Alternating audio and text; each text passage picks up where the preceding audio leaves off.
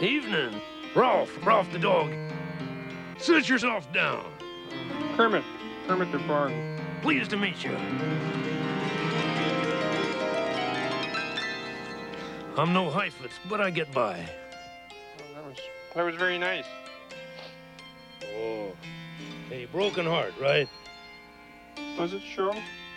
Listen, when you've been tickling the ivories as long as I have, you've seen a broken heart for every drop of rain, a shattered dream for every fallen star.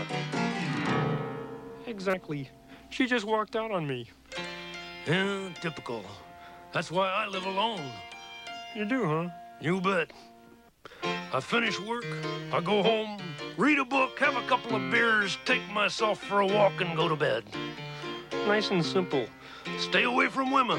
That's my motto. But I can't. Neither can I. That's my trouble. You can't live with them. You can't live without them. There's something irresistible-ish about them. We grin and bear it 'cause the nights are long. I hope that something better comes along. I see what you mean. It's no good complaining and pointless to holler. If she's a beauty, she'll get under your collar. She made a monkey out of old King Kong. I hope that something better comes along. Still, it's fun when you're fetching and agree to see an etching that you keep at your lily pad. There is no solution, it's part of evolution. The pitter-patter of souls, the little feet of tadpoles. Ralph, tadpoles don't have feet. Oh, sorry about that. 2, 3, 4. There's no limitation to mixing and matching. Some get an itching for a critter they've been scratching. A skunk was badgered, the results were strong. I hope it's something better. I hope it's something better. I hope that something better comes along.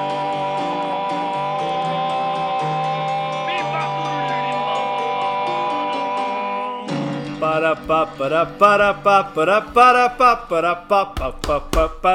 time to light the music.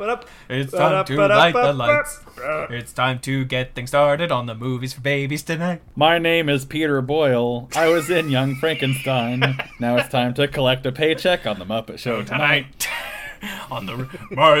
It's time to bother Raymond. It's time to talk to Mom. It's time to get things started on the Raymond Show tonight. Oh, my wife's name is Deborah, and my brother is tall.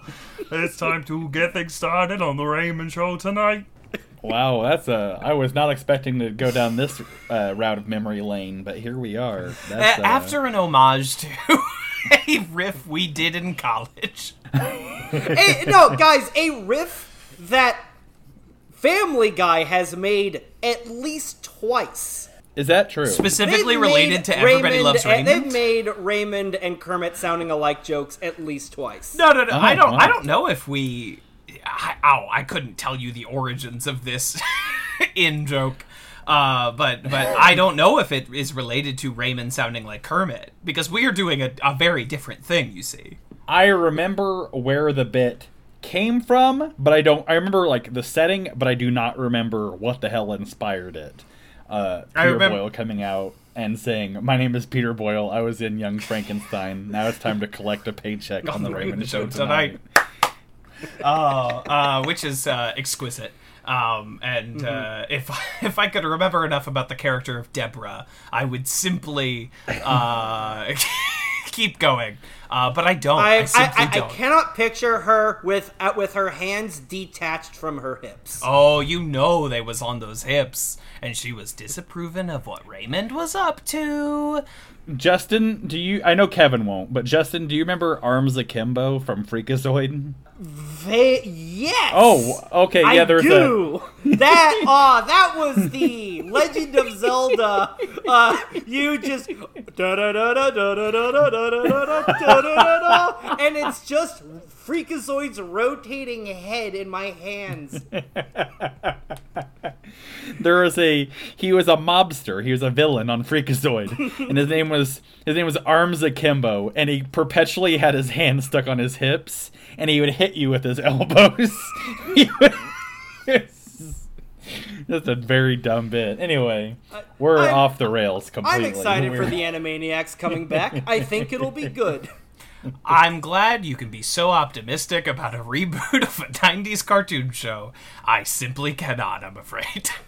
And I think that's okay for me, an almost 30-year-old man, to not like the contemporary Animaniacs, and that is not a betrayal of the fandom. That is, in fact, the natural course of life. Oh! You mean the dedicated Spielberg Looney Tunes universe? Yeah, if you listen, it's just a natural part of life that when the Thundercats are rebooted, eventually you won't like it anymore. That's getting old. I think the Good Feathers is still a timely joke. Kevin is right, because the Thundercats were rebooted like 10 years ago, and no one watched it. So, they were, I think they're about to, or have been rebooted like 1 year ago. Oh, really? Yeah. Yeah, they were rebooted last year, and like the usual group on YouTube got mad. The usual crowd was like, they're Cal Arts animation style ruining the great timeless pop cultural artifact of the Thundercats, which was of course ruinable. It was so good that it could be ruined, you see. Speaking of bits that are terrible parodies of existing theme songs of unknown origin, I remember a long time in my life, and by a long time I mean like a couple week period, where it was very funny to me to sing Thundercats are on the move, Thundercats are loose, Thundercats want food to eat, Thundercats want juice. I don't know, it's funny to me, but You know what my favorite part of that joke was? The ending! How do you like the movie? That joke wasn't half bad. You're right. It was all bad. What's your favorite part of the movie? It hasn't started yet. Oh, it's my favorite part too. One of my favorite, speaking of Webster memories, because that's what the show is now. Yeah. One of my favorite memories, there's a set that I was on, and I will not say the set or the filmmaker attached to it, but I had a great time with Avery Waddell poking our heads over an overhanging balcony and imitating those two guys, Statler and Waldorf. I had a great time with our friend Avery Waddell, just making fun of those guys and making jokes about the movie we were working on. That's honestly the dream, though. Right? Could you ask for anything better? Because I could. Just being with Avery in general, honestly. Well, that's true. The only bad thing about being with Avery is that I feel so ugly, because he's so handsome. Such a handsome boy. Such a dashing young man. Inferior in all ways of, like, recording audio and playing Splatoon, you know? Right. If, I thought I was the best audio recorder / Splatoon player, but, I'm just not. I'll have to settle for second best. Yep. I hope Avery's doing well. I've not talked to that guy in a long time. I'm a big fan of Avery. Yeah, I think he's actually quit Splatoon. I think. Yeah, that's right. I think he's doing drumming again. I watched his YouTube channel. Yeah, I watched him drum covers. I watched him drum while wearing a Yu-Gi-Oh! Dual disc, and that's the coolest thing I've ever seen. You can't get better than that. That is the most boss thing I've heard in many months. Absolutely, Kaiba himself could only dream of attaining Avery's suave. He tried with Kaiba Man, but he could never break the wall. Folks, welcome to Avery's Four Babies. This is Fern, where we talk about our college friend Avery. Mm-hmm. He's great. He's great. Would recommend. Love him. Yes, this Peter is and Doom to You. The audio guy for Every Day But One on Pet Turtles. Avery is a wonderful human being. He's a wonderful man. He's appeared on the Puffin Publishing podcast several times at this point, including an early incarnation of Edgar Allan Poe. And I would, much like the movie we are covering today, would highly recommend Avery Waddell. Would yes. One of an exemplar of his genre. Much like the movie we're talking about today. A well-crafted masterpiece of a person. Yes, and I'm happier in life knowing that Avery exists. You know what I mean? Like, right. Just by virtue of having known Avery, like, my life's better. Just like by virtue of having watched this movie, my life's better. Yes.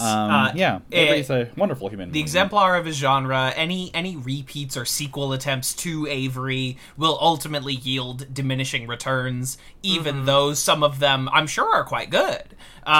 It's just you cannot improve upon what has been done in regards to our college friend Avery Waddell. We've peaked. Lord knows I've sunk so much money in my Avery duplication technology, and man, science is not ready for it yet. Yeah, I rebooted Avery in the 2010s with Jason Segel, and it was like financially successful. You know, it's not. It was fine. It's not a superior work. Guys, I did win Avery some was awards. Avery was. I don't know if the sketch ever made it to air, and I hate that it hasn't because it's so funny. But Avery was on Puffin as Robert Louis Stevenson, and Robert Louis Stevenson wrote Treasure Island, and there was a Muppet Treasure Island. Whoa. And it was pretty good. It's pretty good. Probably the best of the Brian Henson era movies. I think I'm going to give the edge to Muppet Christmas Carol. I think that is maybe holds up better as a singular piece. But that's fair. Muppet Treasure, but the thing Muppet Christmas Carol doesn't have is a door that was built to look like it was filmed with a fisheye lens, which is something that they did in Muppet Treasure Island, and I simply must give them props for it. Oh, yeah.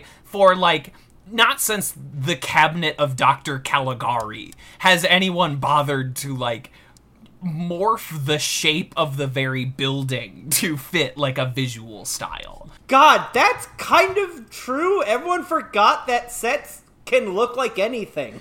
Right, you don't have to build a regular place. No, tell a lie. Monkey Bone has really stupidly creative sets. Well, you ain't wrong about Monkey Bone. You know, Justin, you've been wrong before, but not about Monkey Bone. Is Muppet Treasure Island? Do they sing Kokomo in that? No. No. I know the Muppets sing Kokomo, and it feels like it would be in Muppet Treasure Island. There but I can see where it wouldn't be. Is maybe a brief shout. Okay, Muppet. Say what you like about Muppet Treasure Island. They are thematic. The songs in that movie are very thematically relevant. I'm sorry, Vern. Muppets sang Kokomo as a part of the Muppet Beach Party album. The Muppet Beach Party album. Yeah, because it wouldn't make sense for Kermit, who was playing the captain in Muppet Treasure Island, to have sang Kokomo. Why, that would be preposterous. I saw Muppet Treasure Island whenever it came out. I saw it 3 times in theaters, but even then, I don't recall a lot of it. And as a 30-year-old man, I'm like, I don't know. Maybe there's a scene where in Monty Python and the Holy Grail, they do the Knights of the Round Table when they arrive at Camelot. It's definitely not outside the realm. The Muppets arriving on an island and singing Kokomo in Muppet Treasure Island. I could see it happening, but if you've seen any adaptation of Treasure Island ever, then you know the plot to Muppet Treasure Island. Right. They just do the book, but injecting, jokes, a healthy amount of because this is the Brian Henson era, so Gonzo and Rizzo have really made themselves elite tier Muppets at this point. So they're the audience stand-in. A lot of our movie is on Gonzo and Rizzo, and Kermit and Piggy, of course, have a central figure, but They really give Fozzie the short shift of your top 5 Muppets, and there are always top 5 Muppets. There's a 5th slot that rotates, but it's always Kermit, Fozzie, Piggy, Gonzo, and a rotating 5th depending on what era of Muppet you are dealing with. So in the Muppet movie, it's Rolf. right? Yes. But by the time we get to Muppets Take Manhattan, we've introduced Rizzo, and then... Well, before that, during that intermediate period, I think it was Animal. Animal has been the fifth Muppet, and then, like... Pepe the Prawn was the fifth Pepe Muppet the for Prawn. a while. Well, they were really trying to make that guy pop. yeah, but that was during, like, the 2000s. Yeah. We're talking about different era. They did, I think they were trying to make Walter happen, but Walter... after the Seagull movie, he's in the next, like, they keep Walter around, but he is not fifth Muppet material. Walter is like Scooter tier Lord knows Muppets. they tried with Clifford. Oh, they tried with Clifford, and they just couldn't make him work. Couldn't make it Whenever happen. Disney sunk their teeth firmly into the Muppets and kind of made the Muppets this, like, bastardized version of itself that it is now. When Disney sunk their teeth into the Muppets and shook it around like a dog that is rough with its toys, and you just watch Kermit's straining neck as this rabid beast tears apart and rips the stuffing out. Yeah, it's... So, guys, I actually have a theory as to what Disney does wrong with them, and I want to run it by you. Yes, I want to hear it, but real quick, one of the things that they perpetually do wrong, and I'm sure we'll get more into this, but, like, Jim Henson was an artiste. Disney is a confectioner. And because Disney does not understand the Muppets, the Muppets to Disney is just a thing we have to do. We have to do something with the Muppets every 5 years so we can keep the contract on them. But, like, because Disney doesn't know how to make them work, they do that dumb thing that, like, not creative people do that they think is creative. Is like, let's introduce a new Muppet. And it's always so, like, when I worked at Disney, anytime I had like an hour before I had to be at work and I could just kill some time, I would go watch Muppet Vision 3D. The fifth Muppet in that, good show. The fifth Muppet in that is Bean Bunny. And it's like, who gives a fuck about Bean Bunny? Ooh. Like, Bean Bunny goes missing during Muppet Vision 3D, and they're like, we've got to find Bean Bunny. I'm like, no, you don't.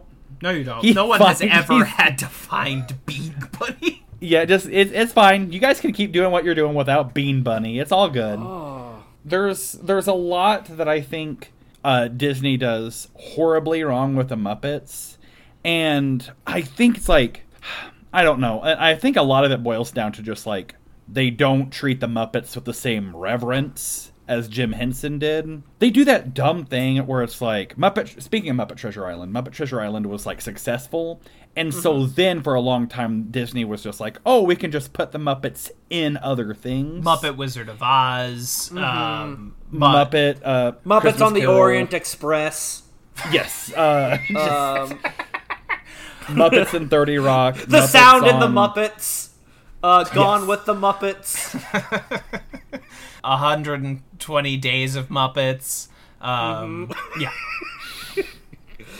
Les Muppetals. A Serbian Muppets. But Gonzo Girl. Right.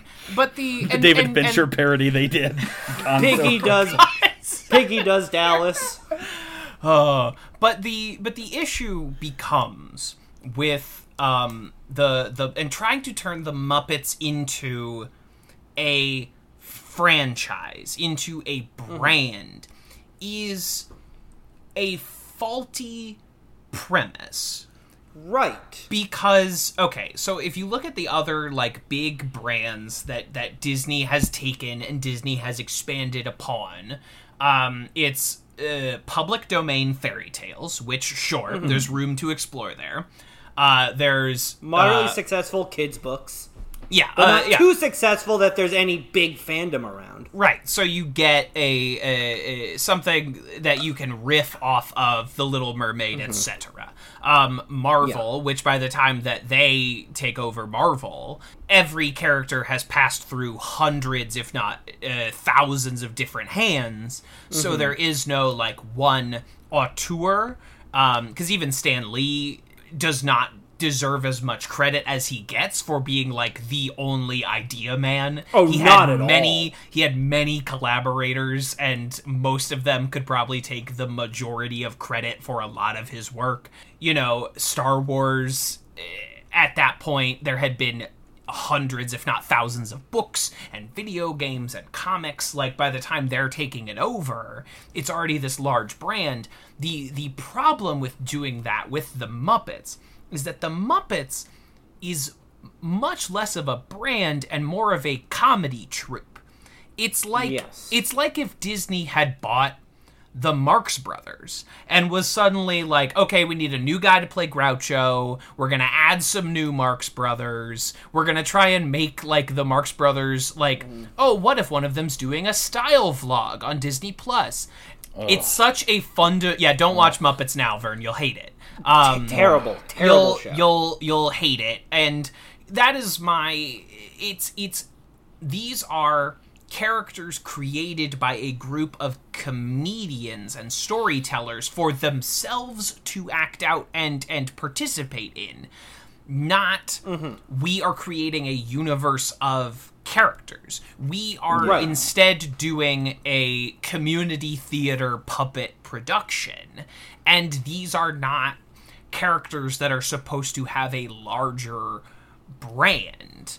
And that's my exact point. Like, Vern, when you said that the Disney doesn't treat the Muppets with enough reverence, that's my central theory of what they're doing wrong, going off of Kevin, which he's right in his observations. They treat them with, I think, too much reverence. Because they're trying to turn Kermit into Mickey Mouse as this big brand, instead of him being something Jim plays sometimes. Because, like, there's this, like, Muppet YouTuber that I'm terrible, I can't remember the name of him, but he noted that when Jim Henson was alive and he'd do Kermit interviews, he always made sure he was seen playing Kermit. Yes. And it was after he died that they got rid of the puppeteer period, and it's only Kermit. And that's the Disney thing, is that there is no one playing any, that there is no actor. Yes. Like Disney didn't credit the woman who voiced Snow White in the movie. Like, there's no illusion. I had a friend whenever I worked at Disney who played face characters. Ooh. And she first off, they were constantly on this poor woman about her weight. Really great company. Excellent company. We love to see it. Yes, but we love you, Disney. We love you. Thank you for your boots. We love licking them, but also like we love licking your big yellow boots. I would love to eat Mickey Mouse's shorts, his little red shorts. Absolutely. With face characters or with any character at Disney, you cannot say, "Oh, this is so and so. They play Belle." You have to say, this is so-and-so, they are friends with Belle, because there is only one Belle. Right. Belle exists, and it's this complex, like, you can never credit any of these characters, or any of these face characters, or anything like that, because it is the character first, and not the performer who is embodying the character. Everything at Disney are the opposite. Yeah, the Muppets cannot. There is never a fourth wall with the Muppets ever. Yes, the closest. It's literally half of the Muppet Show is them backstage. Yes. Yeah. The closest thing I can compare this to, with the problem with trying to turn the Muppets into a brand, and we will eventually talk about the movie we're here to discuss, but all of this larger Muppet business is interesting. That it's like if Disney had bought the rights to 80s and 90s Saturday Night Live. Yes. And they were like, no, Dana Carvey is not the church lady. The church lady is whoever we have to embody. And even though the church lady is so specifically Dana Carvey's sense of humor, the sense of humor in him and the writers that created this character, it's the same as if there were face characters of Wayne and Garth walking around a theme park, and you're like, no, Wayne and Garth is the specific comedic sensibilities of these two performers and the writers behind them, embodying these characters that were created from a comedic genius, and it is not the same as Rapunzel. And which is why every Muppet movie that we have nowadays feels like that Three Stooges movie with Will Sasso and Sean Hayes and like whoever was playing Mo, where it's people playing the Three Stooges. The guy who currently voices Mickey Mouse, actually. Really? Yeah, he's actually managed to make Mickey Mouse funny, which is insane. Wow. Well, Mickey Mouse used to be funny. He used to be a real piece of shit. Like, you watch those early Mickey Mouse shorts, and he's just a real bastard, man. And then they took all of his personality that makes him funny and put it in Donald Duck. Yeah. Yes. And then Donald Duck became more popular. The way they do him now is they make him try to be a nice man, a gosh golly swell guy, but the world doesn't really tolerate people like that. Mm-hmm. And that's where the comedy comes from. He tries to be a nice guy, but he can't all the time. Sure. And that's the first interesting thing that has been done with Mickey Mouse since Donald and Goofy and Goofy were so poor they were like cutting see-through slices of bread. Slices. Yeah. Like that is the first interesting Mickey Mouse idea since that era. Yes. It's just it doesn't function. So anyway, we were inevitably going to talk about like the Muppets as a brand. And I like the Seagull movie. I don't, it's not a great film, but like I remember specifically like being on a film set, someone's car was breaking down, so we were stuck at that house for another 2 hours. And we put on the Seagull Muppets movie and had a really good time. It's very different than the Muppets films that has come before it. That's because it's about the Muppets. It's not really a Muppet movie. It's a Muppet movie. It's a movie about the Muppets, and it's as charming. An institution. And I didn't see Muppets Most Wanted, and I definitely didn't see the ABC sitcom where Fozzie Bear is complaining about traffic on the 405. Like, I cannot abide by... I watched both over the weekend, actually. I cannot abide by a show where Kermit the Frog is cheating Muppets with a much younger pig. Bad. The Muppets, the Muppets ABC TV show isn't bad. It's just a watered down 30 Rock, but that's fine. Yeah. If you're trying to reboot the Muppets in the mid 2010s, you could have a worse concept. Like that is a pretty okay stalk to grow some leaves from if you're trying to decide on a premise for a TV show. I hated that Jason Segel Muppet movie. I saw it back in theaters, and I remember being disappointed through majority of it. And then there was one moment where I was like, fuck this movie. And that was, there's a sequence where like the garage door opens and they're all in a vehicle and it drives out and it's playing Cars by Gary Newman. And it's like, y'all, this is where the Muppets sing an original song. This is not where they jam to an existing song that's like a nostalgic hit. All of the Oscar-winning original songs in the Seagull Muppet movie are sung by humans, primarily. Yes. Are sung by Jason Segel and Amy Adams and rapped by Chris Cooper. And so that's why I was annoyed, because, like, that movie is about the Muppets, but it's, for a movie that's that claimed to be a love letter to the Muppets, it got so much wrong about what makes the Muppets work. Uh-huh. You know what I mean? There aren't any fourth wall breaks in it. I remember hating that movie. And I remember getting very mad because everyone else around me seemed to really enjoy it. And I was just like, I guess I'm wrong. But fuck me, I guess. No, it's... Well, like, the thing is... What I realized, like, watching the Muppet movie and then Muppets Most Wanted back to back... Oh, God. Is this... Which, okay, in all fairness, the premise for... Muppets Most Wanted, I really like, in which Kermit the Frog gets swapped with Constantine, the world's most dangerous frog.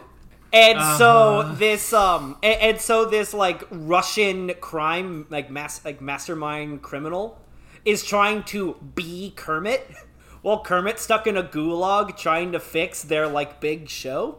I think that's a genuinely good premise. But it's fine. Yeah, the thing, it's fine for like a later era Muppet movie. But the problem with it is there's too many people in it. Cuz the way the Muppet movie works is that except for the villains, no human is in more than one scene. Which is correct, which is good. You know, unless you have a Doc Hopper, the humans should generally not be the stars of the show. Right. Or Charles Grodin in The Great Muppet Caper, which but that's the point. Besides the villain, which you need for story structure, sure, Chris Cooper in the 2011 Muppets, exactly. You need some sort of Tim Curry is great in Muppet Treasure Island. Yeah, the antagonist is a human, and the Muppets must overcome. Which is fine, because that further, just storytelling-wise, shows the conflict between human and Muppet.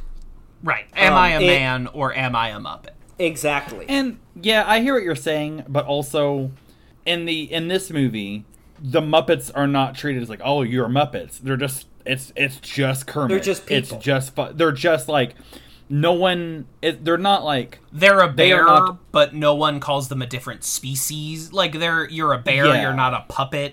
They're not they're not a novelty. They exist in harmony beside each other. Kermit calls himself an amphibian American. Right. That is what we're dealing with here. Yes. Yeah, they are not in the Muppet movie. The Muppets are not a novelty in that universe. They are just another thing. Yes, they are animals, but in this world, this is a normal thing. Like some sort of, I don't know, Dinotopia, where humans and dinosaurs exist alongside each other, and it's not weird, and it's not wrong. They are used to it. This is normal. We all know that there are these weird talking animals that exist, and we accept it. Fozzie Bear performs at El Sleazo, and that's not, whoa, look, it's a bear. It's just Fozzie Bear performing at El Sleazo. Precisely. Yeah. A stylized frog is friends with a very realistic looking alligator. And that's just the way it is. Now, we're not talking about the alligator from the Kermit movie, where it is like a Muppet style puppet. Where it's like, it's not Kermit's Muppet Babies, but it's like Muppet Teens, but it's Kermit. It's Kermit, and there's like, I remember specifically one of them gets hit by Goggles, a car, who was a toad, and spends the rest of the movie with like tire tracks across his body. What the fuck? Mm-hmm. Yeah, it's the Kermit movie. I swear to, this was the first Muppet Kermit thing Swamp I Years. ever saw. Yeah, Kermit Swamp Years.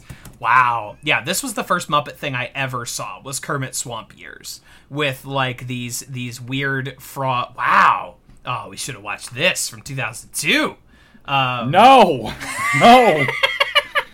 You wanted to pivot to good things, Kevin. No, I know. This was a mutual decision made after Dinotopia that for the foreseeable future, in a radical change of events, Movies for Babies will be covering good movies that are enjoyable to watch and to see. And to kick that off, we are watching one of the great films of the 70s, 1979's The Muppet Movie. One of the best kid movies made, period. Directed by... Legitimately one of my favorite movies ever. Legitimately, like, if I were to make a list right now, if it's not in the top 10, it's in the top 15. Absolutely. Legitimately one of my favorite movies. A great film. One that I was happy to watch for who knows how many times now. Just an enjoyable, lovely... Oh, God. Mm-hmm. I got the burps. I'm just so excited about Kermit that I have the burp. Oh my God! Kevin's been drinking that fizzy soda lifting that's drink? advertised. He's been drinking that soda that's advertised on the billboard they hide in front of in the Muppet movie. That very 1970s psychedelic rocket pop billboard. Man. A very clever gag, a very clever just visual thing. That like they had to set that up, they had to think about it, they had to like design the billboard and the car and like do a take where the car parks perfectly. There's a lot of, they had to build a car upside down on top of another car, all in a car driven by puppets. Like, there's a lot of work that went into this, and it shows, and it's not showing off about it, but like, yeah, we had to build a church that was, like, rocking and rolling when the Electric Mayhem was, like, blowing the doors down. We had to fill a bar with ethnic stereotypes, but literally every ethnicity possible. Much, again, like a Dinotopian society where every kind of nefarious character can exist alongside each other. If you took the entire catalog of A Spirit Halloween, put all the costumes in a bag and shook it, and then gave the actors whatever the first 3 things they pulled out, you would have the clientele of El Sleazo. El Sleazo is...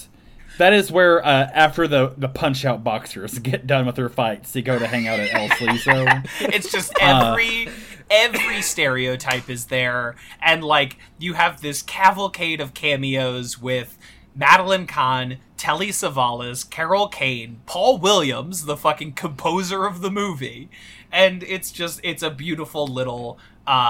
James Coburn, just a beautiful little lineup of people. To run. Okay, so are we now 35 minutes in? Shall we begin our discussion of the Muppet movie? Yes. In all fairness, is this a movie we feel the need to recap scene by scene? I mean, probably not. Let's do what we usually do and like kind of try and work our way through it. Okay. But the movie is so gloriously episodic. We mentioned Monty Python earlier, and to me, this is very...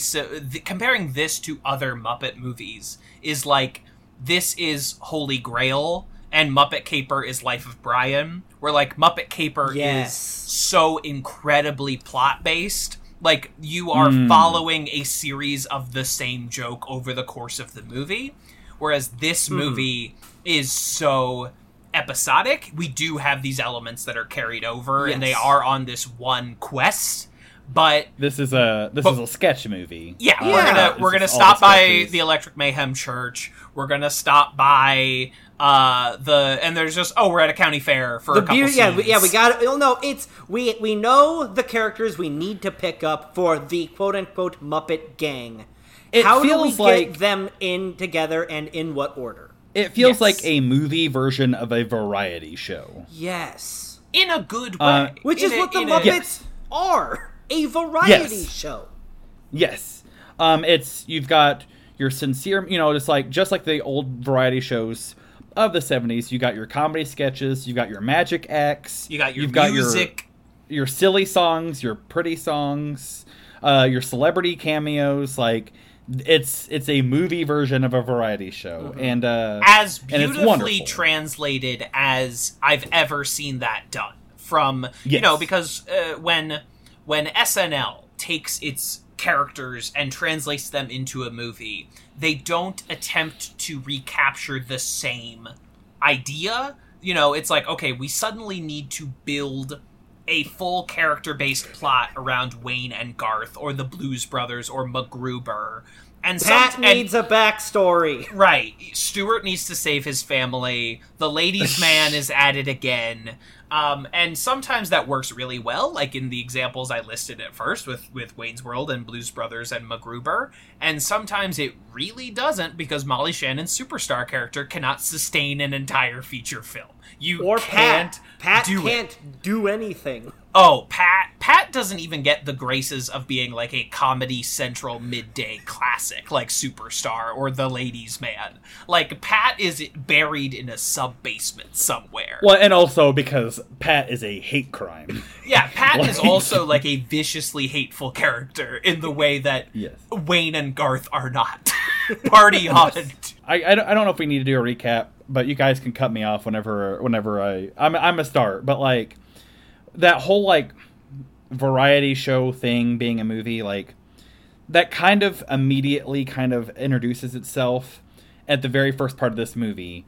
They're introducing a screening of the Muppet movie. Kermit is introducing a screening of the Muppet movie, and like, but we see this beautiful shot of like the movie studio, Worldwide Studios. This like and there's Atlas an carrying overture. a globe.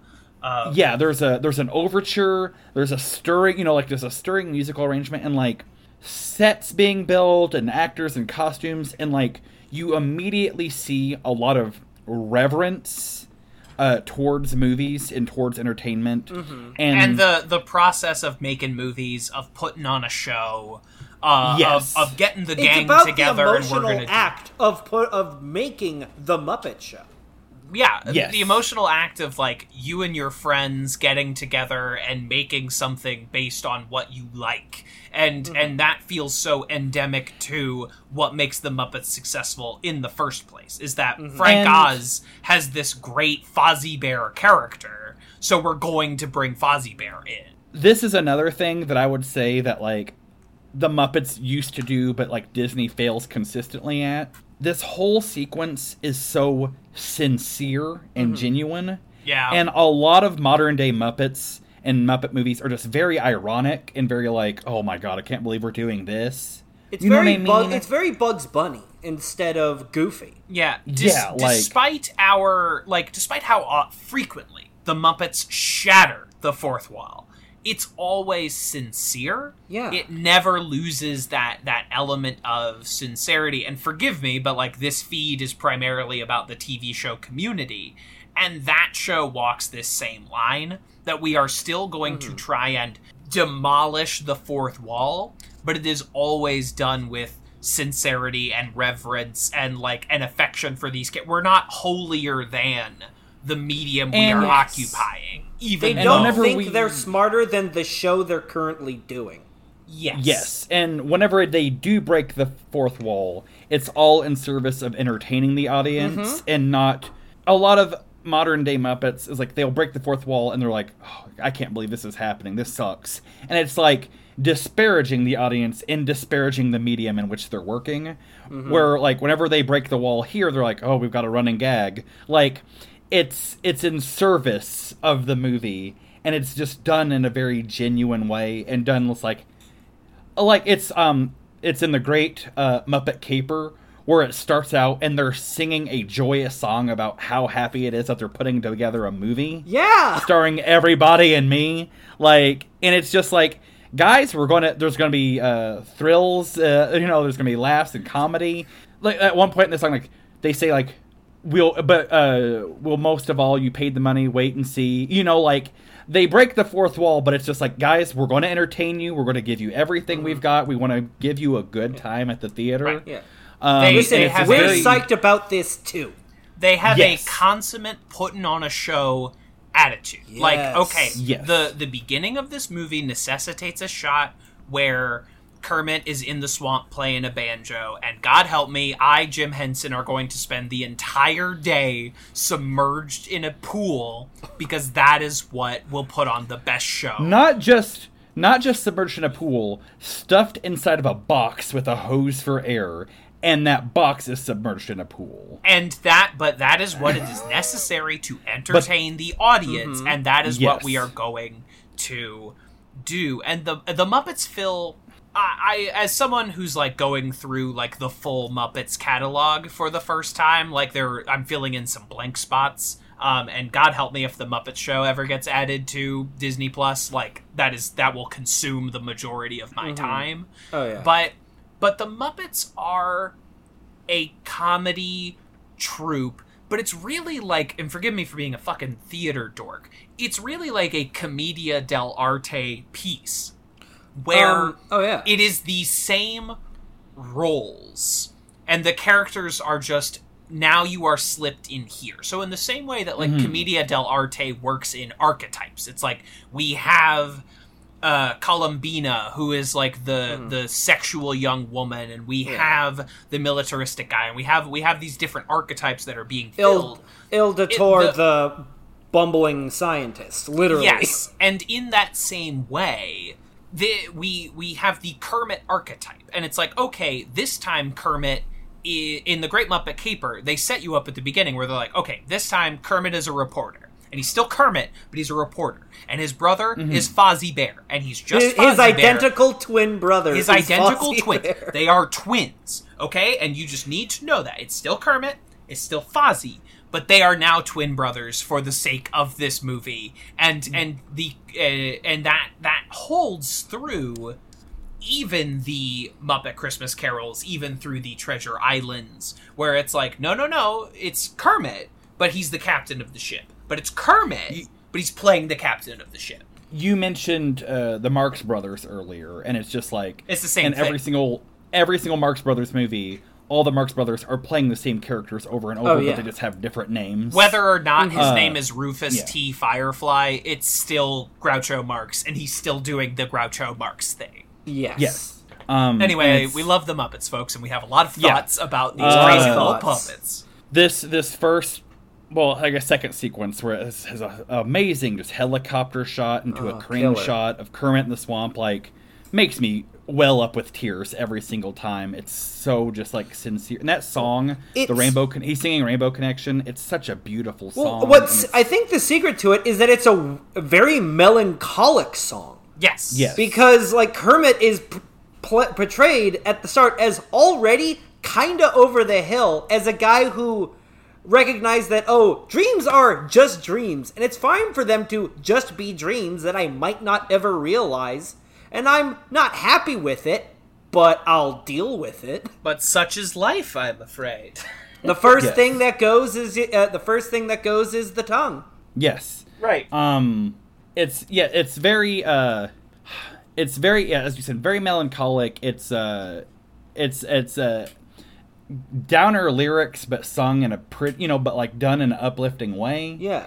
And that's another thing too, that like the original run of Muppets things were not afraid to go into like they go into deeper emotional things, but not in that fake way that current movies do, where it's like, well, we have to have this beat, beat. Like there are moments where you genuinely feel sad and afraid for a piece of felt. You know what I mean? That I 3 days ago am like tearing up on the couch as Gonzo sings a song about like, I'm going to go back to where I belong someday, as I sing wistfully at a sky full of stars.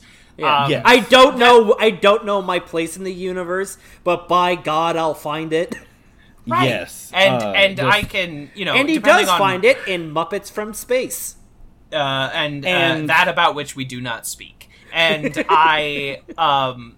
and no matter what, when I put on the Muppet movie, like, I'm going to kind of tear up at something. Mm-hmm. And this time the Gonzo song got me, but previously the ending has got me, or previously the opening has got me.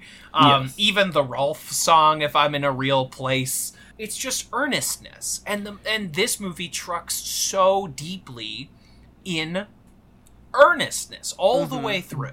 Justin, I know, Kevin, you said we're not going to talk about it, but Justin, you did mention Muppets from Space, and Gonzo sings I'm going to go back there someday again in Muppets from Space. Ooh. But they do that dumb thing, and I don't think a lot of entertainers understand this, and I don't think a lot of like musicians and singers understand this. There is a very distinct difference between a pretty song and singing a song pretty. And singing a song pretty does not tug at the same emotional heartstrings as singing a pretty song does. And whenever they do I'm going to go back there someday in Muppets from Space, it's played very pretty. And as a result, it does not work because Gonzo, and by extension, the Muppets, are not pretty. They are rough around the edges. It's played like it's a song in a Disney musical, which is how they're done. I love Alan Menken. The man is a musical genius. He did the impossible and made a good musical TV show. What show is that? Gallivant. It's on... oh, gotcha. And it's good.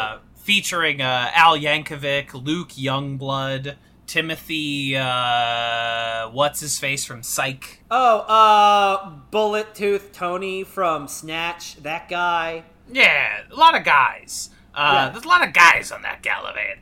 Yeah. No, but it's a charming show that... And it's 2 songs every episode in a, 25-minute episode. Mm-hmm. How about that? And another, it's not a Menken joint, but another show I think that walks this balance between, meta silly songs and severe earnestness is Crazy Ex-Girlfriend. Well, yes, that's the ideal. Remarkable show. Yeah, right. That's the best musical TV show the that platonic will probably ideal ever be made. I can't imagine doing it better. No offense, Glee, I suppose. Oh, God. But no but offense, Smash. Yeah, but doing like 2 original songs per episode. Cop Rock. Baby merchant, tots are us.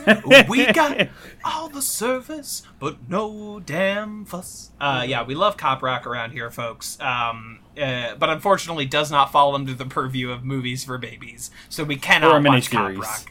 But yeah, that's another thing. That's like, so much of this is so earnest, and like, it's fucking Gonzo does not need to have a pretty voice. It's actually antithetical to his character to have a pretty voice. Right. Gonzo, who's like central character, his game is he is weird in every way that a being can be weird. Yes. Yes. He fucks chickens. He's from space.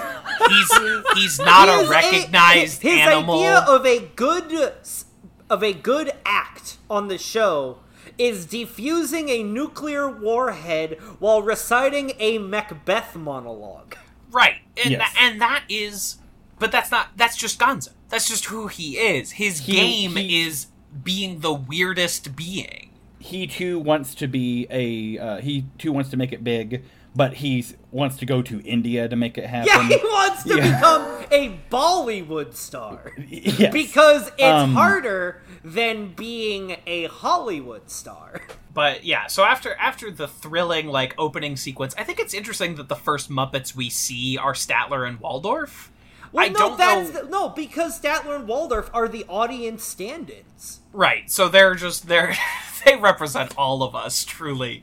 Statler and Waldorf, 2 of my favorite Muppets. It's 2 I love guys Statler who are just mad because they hate how obnoxious and weird the Muppets are. And then we transition to see just how shitty and obnoxious the Muppets are. The anarchy, this is true. The Muppets ripping seats out of the floor, throwing popcorn everywhere.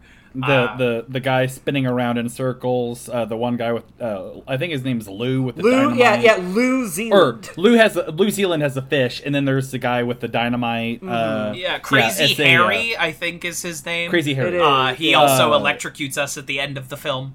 But it's just this madcap cavalcade, and it's this beautiful thing where there's a person under every seat operating these puppets. At least one. If it's Rolf, you need like at least 2 people to make that happen. And it's just this beautiful, remarkable thing of like, wow, these puppets are real. They're occupying a real space, and it's beautiful that this is happening. I have been several times to the Museum of the Moving Image, and they have a permanent Jim Henson display there, and when I see Big Bird, I cry, because it's there. It's Big Bird. All giant Big Bird. And it really exists, and it's really there, and I can see a diagram of how 2 people had to operate him, and that's the most beautiful,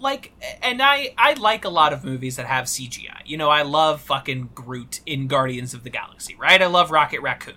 But you can't have an exhibit where I can go see Rocket Raccoon. You can have a computer screen with him on it, but, it's not the same as when I see Cookie Monster, or when I see Kermie, or Miss Piggy in her wedding dress, and they're right there.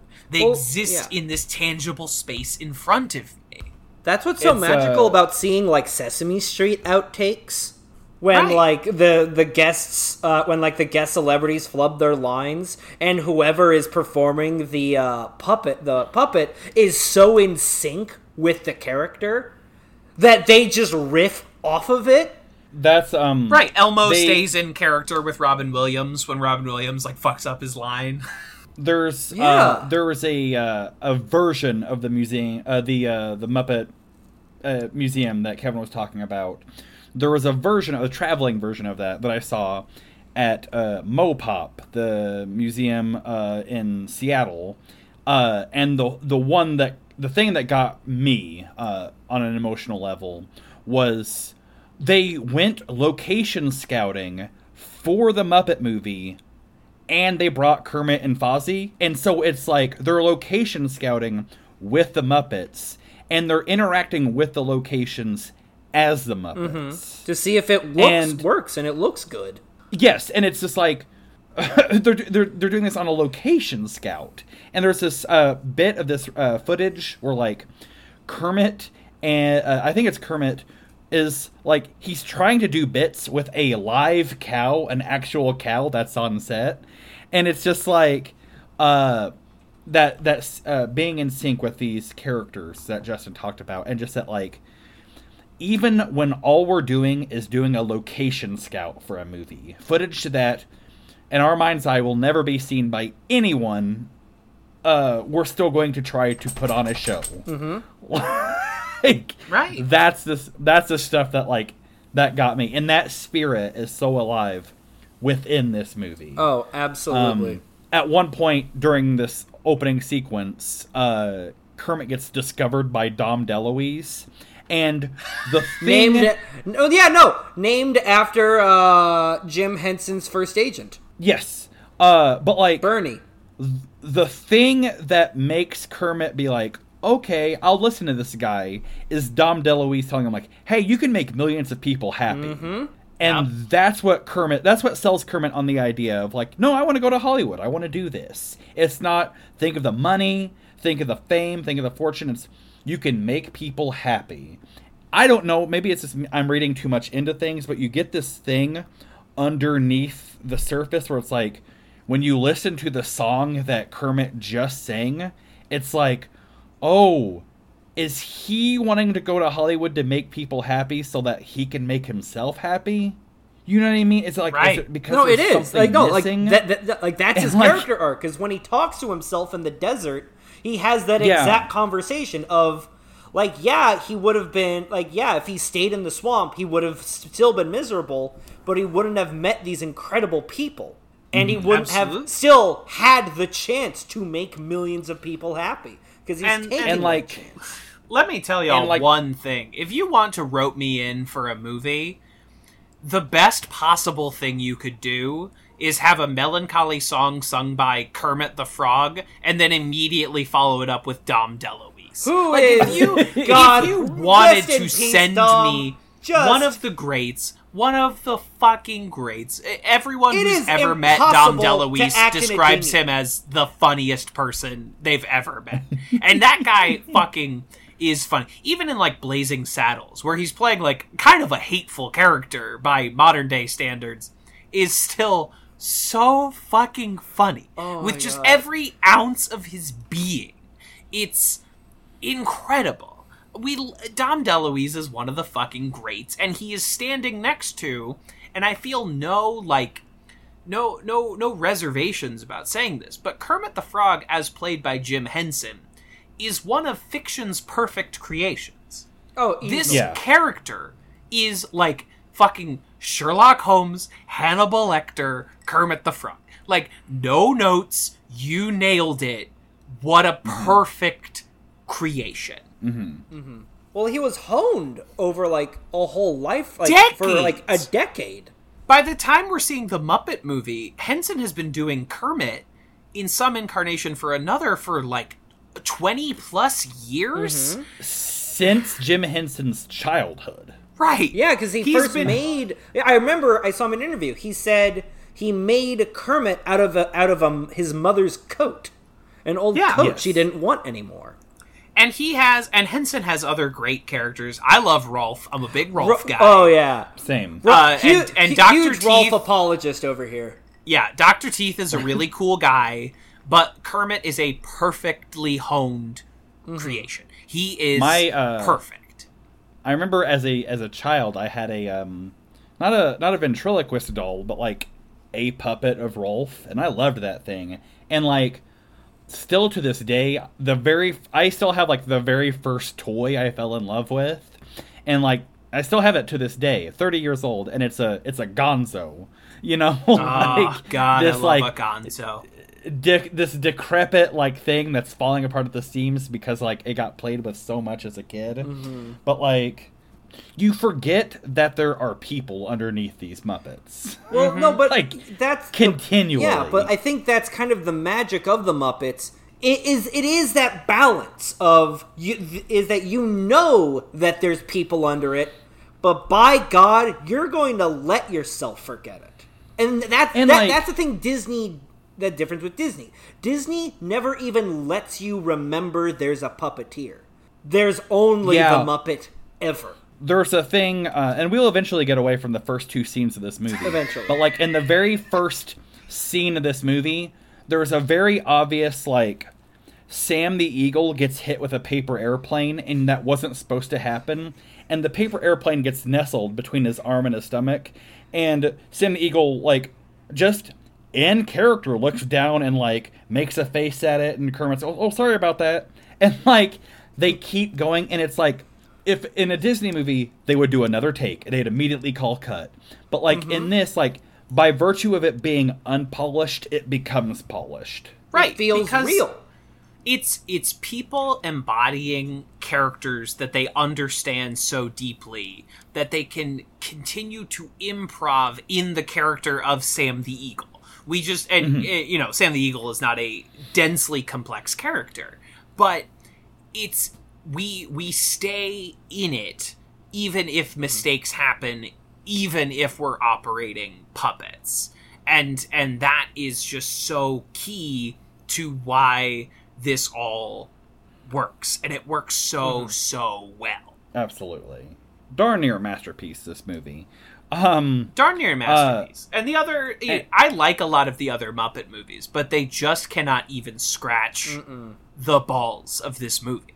Like, it's just, and my favorite bit in any Muppet movie is probably from The Great Muppet Caper, and I think the two of you could likely guess what bit I'm talking about here.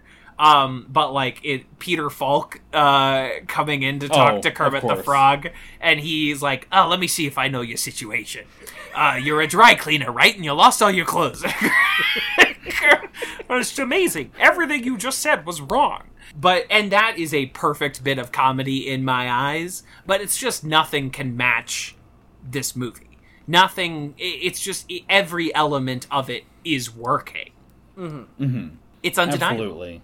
And the Muppets are just fucking funny. The way they walk is funny. This little, like... the little hop. It's adorable and so funny. I love it. Even, like, obviously they had a budget attached to this, but even then there's still, like, a homemade quality to this. Absolutely. Like, it's great. Like, later on in the movie, there's Miss Piggy... has a kung fu fight with bad guys, and there's like very obviously a part where like it's her leg on a stick, and there's this one part where it's like very obviously like it's supposed to be in kayfabe, it's her jumping off of a balcony and landing on them, right? But it's very obviously just someone behind her, a stuffed animal of Miss Piggy, just like tossing it, you know, and.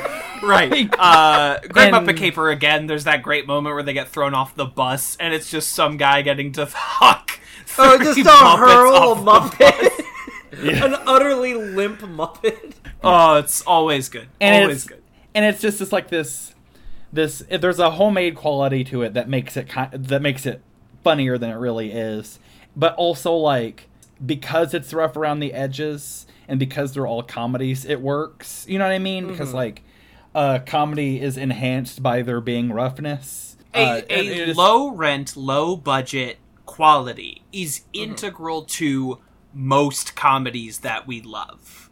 I'm not saying it can't be done with a budget. There are comedies with certain levels of budget that I do enjoy, but something about it has to feel rough around the edges and like they're proving something. There has to be a sense that what is going on is an accident. Part of what makes the sequence in Walk Hard, the Dewey Cox story, where he meets the Beatles in India so funny, is how terrible they all are at being the Beatles. Right. How bad Jack Black and Paul Rudd are of embodying the Beatles. Yes. And that is part of the charm, and I just don't think, all the best Jim Carrey comedies are made when he's pulling in small paychecks.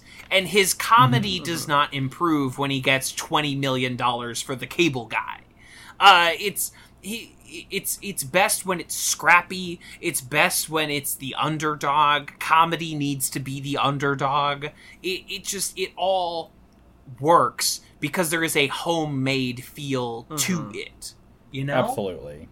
I think folks get too focused on, like, I think just typical of storytelling, especially with making movies. People way overthink everything. And I'm not saying, like, just improv everything and just go fly by the seat of your pants, but, like, a lot of things get overthought. And, like, I think this is going to just turn into the Bash Disney show, but, like, if you're making the Muppet movie with Disney, they're going to want to do a wire rig for whenever Miss Piggy jumps off the balcony. Or they're going to want to give her VFX legs or something like that. And it's like, no, it just works if you just throw her off of a balcony. Like, it works. We built Mel Brooks's Muppet electric chair so that Jim Henson can be inside the machine while Mel Brooks is talking to him. And that is the way it has to work. You don't need to put Jim Henson in a green Lycra jumpsuit and Adobe After Effects him out of the scene. Just make a big cumbersome electric chair and stuff him inside of it. That's all it needs to be. That's the way it works, and it's always going to be better that way. And how do we do a Muppet camping scene? Well, we build it in a way that we can bury Jim Henson in the sand so that Rolf can play harmonica, and that's the way it has to be done. Question, so we're like an hour and 8 minutes into this, and we've gotten halfway through the second scene. Yes. Do we want to just do highlights? Do we want to do the breakdowns? We'll skip forward as we see fit. Okay. Because next Kermit bikes into town, and the Muppets biking, an effect that will then be done like en masse in Muppet Caper, is still something that is breathtaking to behold. Absolutely. It's an effect that I never want to know how it was accomplished. I love this as something magical that just exists. And I don't want to know how they did it. It's just incredible to see. Just watching those legs go. And I will say, because of the museum of the movie, the Muppet Museum of the Moving Image section of the, I don't know what it is. I can't words. That's okay. Because of that, I do know how they did this. I won't say what it is. I do know how they did Kermit riding a bike, but like that that enhances the magic even. Like even that effect is just like, oh wow, just like there's so much ingenuity and so much just like creativity in putting that together. He does have legs. And they didn't have to do that. You don't have to. It would be so much easier not to. They could have filmed him from the waist up and, just had him on a dolly cart or something like that. Or just him riding a bus around. Yes. Yeah. This is only for me. In the previous scene where Dom DeLuise shows Kermit the copy of Variety, there's the back of it has an ad for Liberace in concert. Yeah. And I found that poster that it's an ad for, and I have that poster for Liberace in concert. And I bought it because of my love for this movie. But yeah, Kermit rides a bike. It's my good friend, our good friend of the pod, Forrest Wharton, and I were talking about this last night. Kermit, he decides, you know what? Yeah, I'm going to Hollywood. And so he gets on his bike and starts riding. And there's that I don't want to say dumb, but there's that kind of thing that and we've all felt this as people who are either creative people or aspiring creative people. We know what we want to do, but we don't know how to do it, so we just make wild guesses. And just I don't know the first thing about there's so much about I don't know anything about encoding and different codecs for video formats and stuff like that. So I just take a shot in the dark, and sometimes I get it right, sometimes I get it wrong. Obviously, Kermit's been in the swamp his whole life. Okay, I'm going to Hollywood. I guess I'm just going to get on my bike and start going. How else do you start anything? Yeah, you just do it, and that's a really beautiful, like, subtle little thing that just, like, he doesn't know how he's going to do it, but he's going to do it. He's going to try his best to do it, and I really love that. This is how much this Muppet movie means to me. Kermit's riding his bike, and there's a little basket in front of it. And Kermit riding his bike with the basket in front of it was the visual inspiration for Lyle and Pet Turtles. Lyle rides a bike, and he's got a basket on the front of it. There's, like, I ripped off the Muppet movie whenever I was making Pet Turtles. So, this movie means a lot to me. Yeah, he rides into town, and he rides past a sign for Hopper's Fried Frog Legs. Hopper's, with the big follow the green legs, the big green frog legs. So, and they're gray in that scene, but but they haven't been colored yet. Yeah, they've not been painted. It's fine. But Max is there and sees him, and Max, like all the rest of us, are just immediately infatuated with Kermit the Frog and with the magic that surrounds him. I love this little frog. But Kermit heads to, we mentioned this earlier, he heads to El Sleazo, just a dirty bar where he meets James Coburn, Telly Savalas, Madeline Kahn, Carol Kane, Paul Williams, and Fozzie Bear. Bear. I'm sorry. Brief Madeline Kahn appreciation post. She doesn't have much to do in this movie, but by God, is she one of the most funny, talented human beings to have ever existed. Oh my God. Absolutely.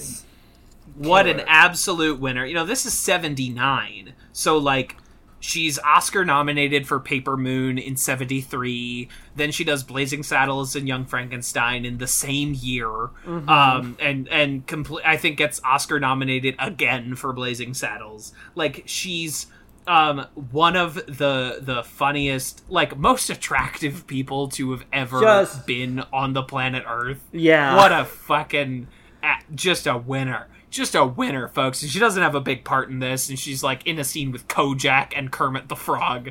But it's still, like, it's I don't know if we'll ever have a chance to talk about Madeline Kahn again, but, like, what a fucking legend. We all love Clue. Absolutely. Well, no. We all know Clue. Like, no, go ahead. No, I was about to suggest Clue, and then you said no Clue. Yeah, we all know Clue. I love Clue. Clue's a great film. It's a super watchable movie, and she's very funny. I mean, that movie has Tim Curry, Michael McKean, Martin Mull, Madeline Kahn, and a few other just fucking Christopher Lloyd, like just winners all the way down. Like, there's only so bad that movie could have possibly been, but it's really like delightful. Way like better than it had any right to be. 100%. I'm gonna go home and make love to my wife. An incredible line, and like to this day, like Madeline Kahn, like flames on the side of my face. Is one of the great comedic line deliveries. She's the best. Absolutely. One of the best to ever do the damn thing. It's a shame that Oh Madeline was not a hit sitcom, that we couldn't have had years of that. I think she played, she was on, she was, I think Bill Cosby's wife on Cosby, the TV series, and that was her final role, unfortunately. Oh, no, she's not the wife. She's not the wife. But she was on the show. I think her final role was on Little Bill. Oh, Jesus. So bummer. she maybe bet on the wrong horse there at the end. But she just an incredible legend. And that's all I had to say was like, we're never going to cover fucking Paper Moon, or Young Frankenstein on this show. So I might as well shout out Madeline Kahn while I have the chance. We're never going to do Clue. So like, just a brief pit stop in Madeline Kahn rules. I was thinking, and this could be edited out, but Clue might be a good choice for October. I know we already made the decision.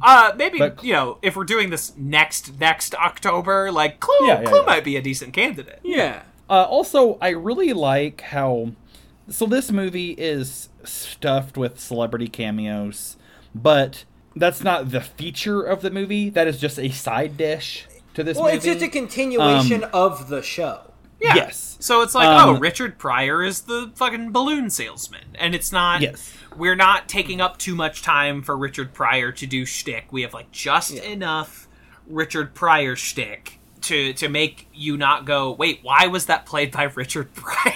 Well, okay, But all right. So, what is everyone's favorite cameo in the movie? I mean, there is a correct answer. I'm afraid there is one correct answer.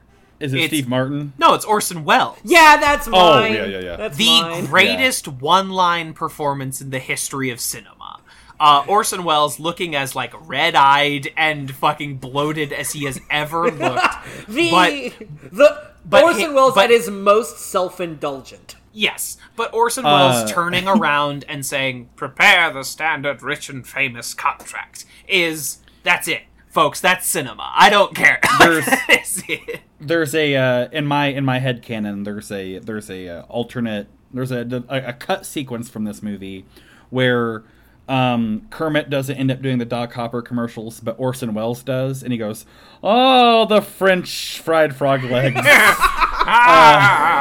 Well, no, you do know that he ate, enlist you. like that he did eat the plate of frog leg stroganoff that they had prepared for the El Slizo scene. Oh, I'm sure. Absolutely. Action Orson. Orson. We're dipping into Puffin 50 a little bit, but in the first Victor Hugo sketch where Victor Hugo, like, he eats a 15-course meal and he says, "Do it again." That is based on a story about Orson Welles, as told by Mel Brooks. Wait, what? There you go. He ate a 15-course meal and then wanted another one? Yes. Mel Brooks. King shit. Mel Brooks met... I'm sorry, Orson Welles, you dropped your crown, King. Legit. And he did have a king shit. And he did have a king shit afterwards. Oh, absolutely. Orson Welles codified like how to be fat and cool. He did. I'm sorry. Yeah, I get you. Mel Brooks met with Orson Welles to get his approval to do High Anxiety, and they had a meal together. And whenever the meal was over, Orson Welles called the waiter and said, "Do it again." And they brought him another round of the meal, and Mel Brooks just sat and watched Orson Welles eat another 15-course meal. That is such a great power move, though. If there was ever a dinner I wish I could have sat in on, it is indeed the Mel Brooks Orson Welles dinner. Oh, that's amazing. My God. And I know that, like, Mel Brooks is like I don't think he's ever done anything, like, reprehensible, but he's not always easy to work with. He's not, but I love Mel Brooks. He's like a 90-year-old man. His death is going to hit me really hard. So fucking good in this movie. He's so good. Yeah, at one point, like, I didn't realize until Kevin pointed out Madeline Kahn. Like, I knew Madeline Kahn and Dom DeLuise were in this, but I didn't realize just the Mel Brooks connections. They're all over. I mean, because this movie is like 70s as fuck, as far as who is in it. All those Mel Brooks, Elliot Gould, Richard Pryor. Like, there's Richard Pryor's another Mel Brooks connection. Steve Martin. Like, 70s as shit. Which I love as a lover of the 70s and how horrible all the fashion was. It was so we just last night we watched the Albert Brooks film Real Life, which was also filmed in the late 70s, and I admire so much the fashion of the 70s that we were all allowed to look as terrible as we chose to, and that was the accepted look of the time. You could come in with as wild of hair and as wild of clothes as you could ever dream of pulling out of the closet, and that was just what we did, and I think that's beautiful. All the colors were garish. The V it of was your beautiful. Neck of your shirt could go to your crotch, and no one could yell at you. Because that's just what we did. The inside of your house could be all primary colors. It didn't matter. It was chaos. Bring back conversation pits. I demand the resurgence of the conversation pit. I love the look of those things. Rotating beds. I am a big besides like the politics and the state of the world, the music, the movies, the fashion, movies set in the 70s, it's all specifically my jam. I love it so much. It's just the most beautiful decade to me. as a person who longs to be able to find pants that are not blue or black, I'm a big fan of the 70s fashion. And it's like crushed red pants. Yes, hey guys, remember when cars came in like more than one shape and color? Remember when the collar of your shirt went to your shoulders? Yeah. Like, my God. What a time to be alive. I have to piss like a racehorse, so please keep talking about the Muppets in my absence. Okay, all right. So we can, I think, just skip over El Sleazo, because we kind of broke that one down. Got there. Kermit and Fozzie are pursued by Doc Hopper. Which, of course, harkens back to a time when you could call your kid that. Doc Hopper? Or just Doc. Like, that was a socially permissible name. Absolutely, yeah. Doc Hopper is an evil Colonel Sanders, and he wants Kermit to be the mascot for a place that sells French fried frog legs. He's a evil businessman, also known as a businessman, and he wants Kermit. Kermit obviously finds the whole idea like disgusting and reprehensible. Kermit is going to Hollywood to make people happy. He does not care about the money, and Doc Hopper offers him, in 1970s time, a lot of money, but that's not what Kermit is all about. This is against his morals to do this thing, and he evades Doc Hopper, but Doc Hopper, being an evil businessman, will not take no for an answer. We've established the antagonist. Doc Hopper, great Charles Durning, by the way. Yes. Like, Coen Brothers. Yes. Pappy O'Daniels from Brother, Where Art Thou, wearing Hudsucker from the Hudsucker Proxy. Like, of course. A true fucking all-time champ.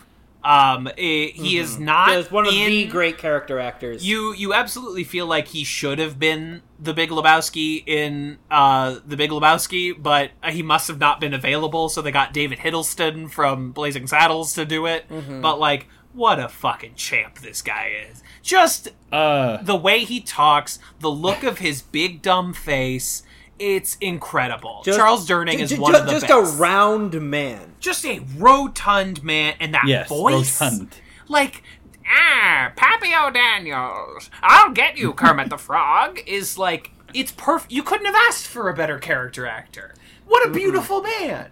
He was a guy, I pulled up his IMDb. He's got like 216 credits. One of those guys. I was very, very, very surprised to find that he was never on a Star Trek, because it seems like that would be right up his alley. But Tootsie, Dog Day Afternoon, bunch of Coen Brothers shit. What a guy. I mean, just the voice of Peter Griffin's dad, Francis Griffin, his real dad. But yeah, Charles Durning, he's perfect in this role. Also, he was in a Mel Brooks movie. Which one? High Anxiety? To Be or Not to Be. Oh, yes. One of the undersung. Okay. I quite like that movie. It's not one of the favored Mel Brooks canon, but I think that movie's very charming, and he's great in it. We love it. Yeah, he's great. He's great in this. After we set him up, we cut to just maybe my favorite sequence of the most joyous sequence in the entire movie, and that's the Movin' Right Along musical number. Best song. Fucking love it. Best song. The best road song, period. Absolutely. Always driven right into my head after I watch this movie. And it's probably because they play it like 3-4 fucking times. But yes. Always they do good. Riff it a lot. And it's just joyous. It's just Kermit and Fozzie, and the way they like rock back and forth in the car. They're just cute. These Muppets are cute. Kermit playing his banjo in the passenger side seat. They pass Big Bird, who's on his way to New York to be in public television. Fucking Carol Spinney showing up to go do this. Absolutely. Follow that bird. Look for it on a future Movies for Babies. There's a great, they pass a fork in the road, and there's a literal fork in the road. Good bit. It's great. It's great. They park their vehicle. They end up at the Church of Reverend Hare Krishna. Yes, and there are so many Hare Krishna jokes. That was in the first 20 minutes. That was, and Kermit even in El Sleazo says like, "Oh, it's going to be a runner." Over in but that was in vogue at the time because Airplane is 1 year after this, which also features a huge Hare Krishna runner. And the Krishnas certainly are not at their previous power, but like if you go to Union Square in New York City, there's still a contingent of Hare Krishnas, and they smell like you think they're gonna smell. No, I think at one point they were like almost like a problem. Like there were too many people involved in Hare Krishna. And in a pre-9/11 world where like everyone could just be at the airport and solicit you and like hand you like pamphlets and shit. They were a huge endemic of that. Every airport was just fucking littered with Hare Krishnas. This was 79, you said? 79, and Airplane is 80. Yeah, this is a couple of years after George Harrison releases My Sweet Lord, where the chorus of that song is Hare Krishna. Hare Krishnas are very much in the cultural zeitgeist, I guess, during the 70s. But and the cool thing about them is that they believe nothing. They have no beliefs. It's great. Yes, and then this is a year before Robert Hayes punches him out at the airport.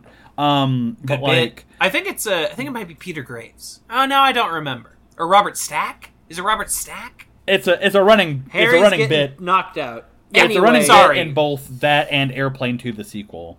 But they find this church and they meet Dr. Teeth and the Electric Mayhem, and they perform this rockin' song. All right, folks. Rules. Who's your favorite Electric Mayhem? Floyd Pepper. Doc Teeth. Okay, I'm sorry. Subtracting Animal. Okay, so Justin, you're Doc Teeth. Yeah. I'm a Floyd Pepper guy. Floyd Pepper? Yeah, Floyd Pepper's a cool guy. I wish I could who's say... left? There's Janice, Zoot, and then the unnamed trumpet man. I think Zoot is because Floyd's like, he skipped a wavelength or whatever. I love... skipped another groove. Janet's like skipped the crystals stuff. Lloyd's like the conspiracy guy. Yeah. He's he complains about the man the most. And I love the Electric Mayhem. They are such a 1970s musician joke. Like these psychedelic rockers. They are a fucking relic. And Animal is timeless, but all of the rest of these guys are such specific 70s rocker tropes. I love it. They're hippies, though. By 79, they were a well-worn and out-of-date stereotype. Well, yeah, this is in 79, and Floyd Pepper is named after Pink Floyd and Sgt. Pepper. Yeah. So, Sgt. Pepper was 67, right. And so we're over a decade away. I will say Floyd Pepper's my favorite, but sometimes, depending on the Muppets you're watching... Rolf is in the Electric Mayhem, and then if that's the case, Rolf's my favorite. The Electric Mayhem... Rolf's a blues guy more than a rock guy. Yes. And that is part of Rolf's problem and why he has really, fallen off a cliff in the Muppet standings, is that, nobody understands the joke. A dog who is a sad piano man... is such a Jim Henson joke that, nobody knows what to do with it. Jim Henson did an album as Rolf where he just sings, blues standards. And there's not that's the jokes. thing with Rolf is that there is no joke. There is no joke with Rolf. He's just a guy. He's the most normal acting Muppet. And he's it's me, Rolf, He's Frog, don't hey, how's it going, buddy? And then he shoots finger guns. He's just like a Tom Waits, but early Tom Waits before he became a cartoon. Tom Waits when he was a sad piano man. That's my favorite scene in the movie. Is him and Kermit singing about how bitches ain't shit around the piano together. I love it. It's so good. There's as being Kevin's friend for years now, there's certain phrases that you just expect from Kevin, and I've never heard Kevin not refer to this song as the bitches ain't shit sequence, and I knew it was coming, and it makes me happy that it happened. I'm nothing if not. Fine, I can say that. I don't I'm a dog. Yeah, I'm a dog. It's very. I got my certificate and everything. I am nothing if not a fucking hack who just repeats the same three things. I'm the same way. The Electric Mayhem, they help Kermit and Frosty disguise the Studebaker. As I promised earlier, I'm going to do this. A bear's natural habitat. Yes, a bear's natural habitat. As I promised earlier, I promised a reference earlier. It's going to happen now. One of the lyrics of this song that they sing, Aurora Borealis, shining down in Dallas. Can you picture that? And I'm like, well, one time Aurora Borealis was shining down in Principal Seymour Skinner's kitchen, so yeah, I can picture that. Now that I got that Simpsons reference the Electric out of the way. Mayhem cook up some steamed hams. Now, Yes. I have a question for the two of you. As this song was playing, I was like, why does this sound horrifically familiar? This, like, musical motif of the Can You Picture That song. And the musical sting that it was drilling up in the recesses of my mind was the redone Ewoks song from Return of the Jedi, where they're like da da da da da ba ba da da da da da da da, like right at the end of Return of the Jedi. And so, like, I'm not here to call John Williams a fucking hack, right? But, like, they're the same song. I blame Frank Oz. Kevin, I'll be honest, I think those are just very simple tunes to bang off uncomfortably on a piano that you might have to play through a puppet. And then they're just also easy tunes to bang out because George Lucas has been calling you for 6 months and you haven't come up with anything yet.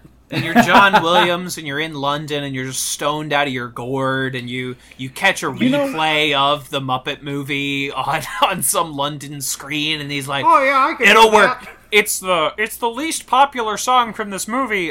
No one will notice. And he just squirrels it away into Return of the Jedi. From now on, anytime we refer to anyone who has ever worked on Star Wars, they all sound like George Lucas. They all sound like George Lucas. Hi, I'm Harrison Ford. Hey, it's me, Irvin Kershner.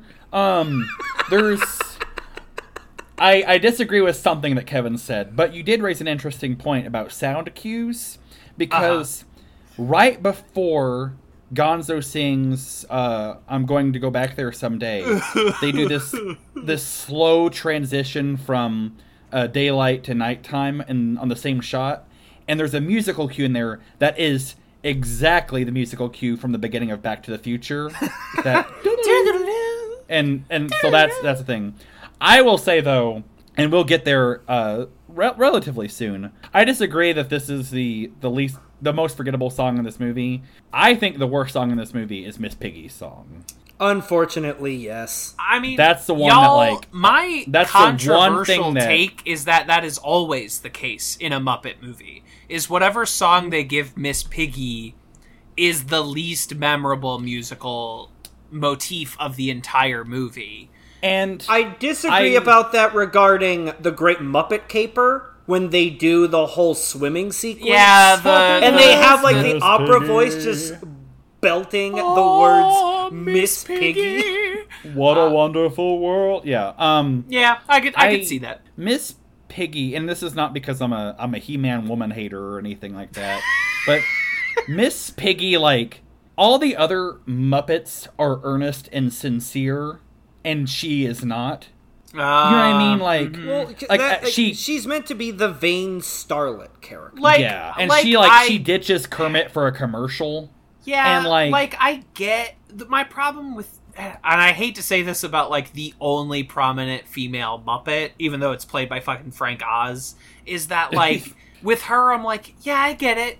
I get the bit. Like, she's the vain, beautiful woman, but she's a pig. I get it.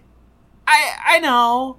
And it's just, I don't know what it is that, like, that doesn't resonate with me in the same way that a Fozzie or a Kermit or a... It's very Comedy 101, And the way the rest of the Muppets are so weird and creative that Miss Piggy's character is so rote and unoriginal that it doesn't hit quite as hard.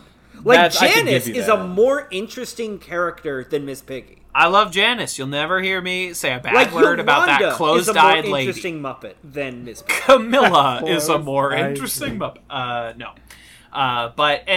So, Justin, this is something I promised I would bring up on the show, because you texted us and you were like, I wish there were more, queer Muppets, and, or Muppets Now is, I only watched 1 or 2 episodes, and there's a section of it that is, Miss Piggy's vlogs, and she's, they've had to, invent more female Muppets for her to talk to, because the female Muppets really are Miss Piggy, Janice, Camilla the chicken, end of list, and that really originates from the one. Well, all the Muppets 30 Rock one really pushes Yolanda, who is Rizzo's on and off rat girlfriend. Right, and then there's the one that they introduced in Muppet Babies, which Skeeter, who is by the way just Scooter in a dress.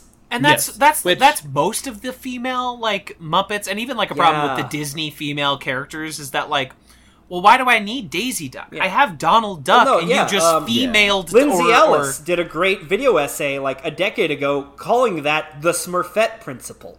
Right, is that it's okay, you didn't make a female character, you just made a female.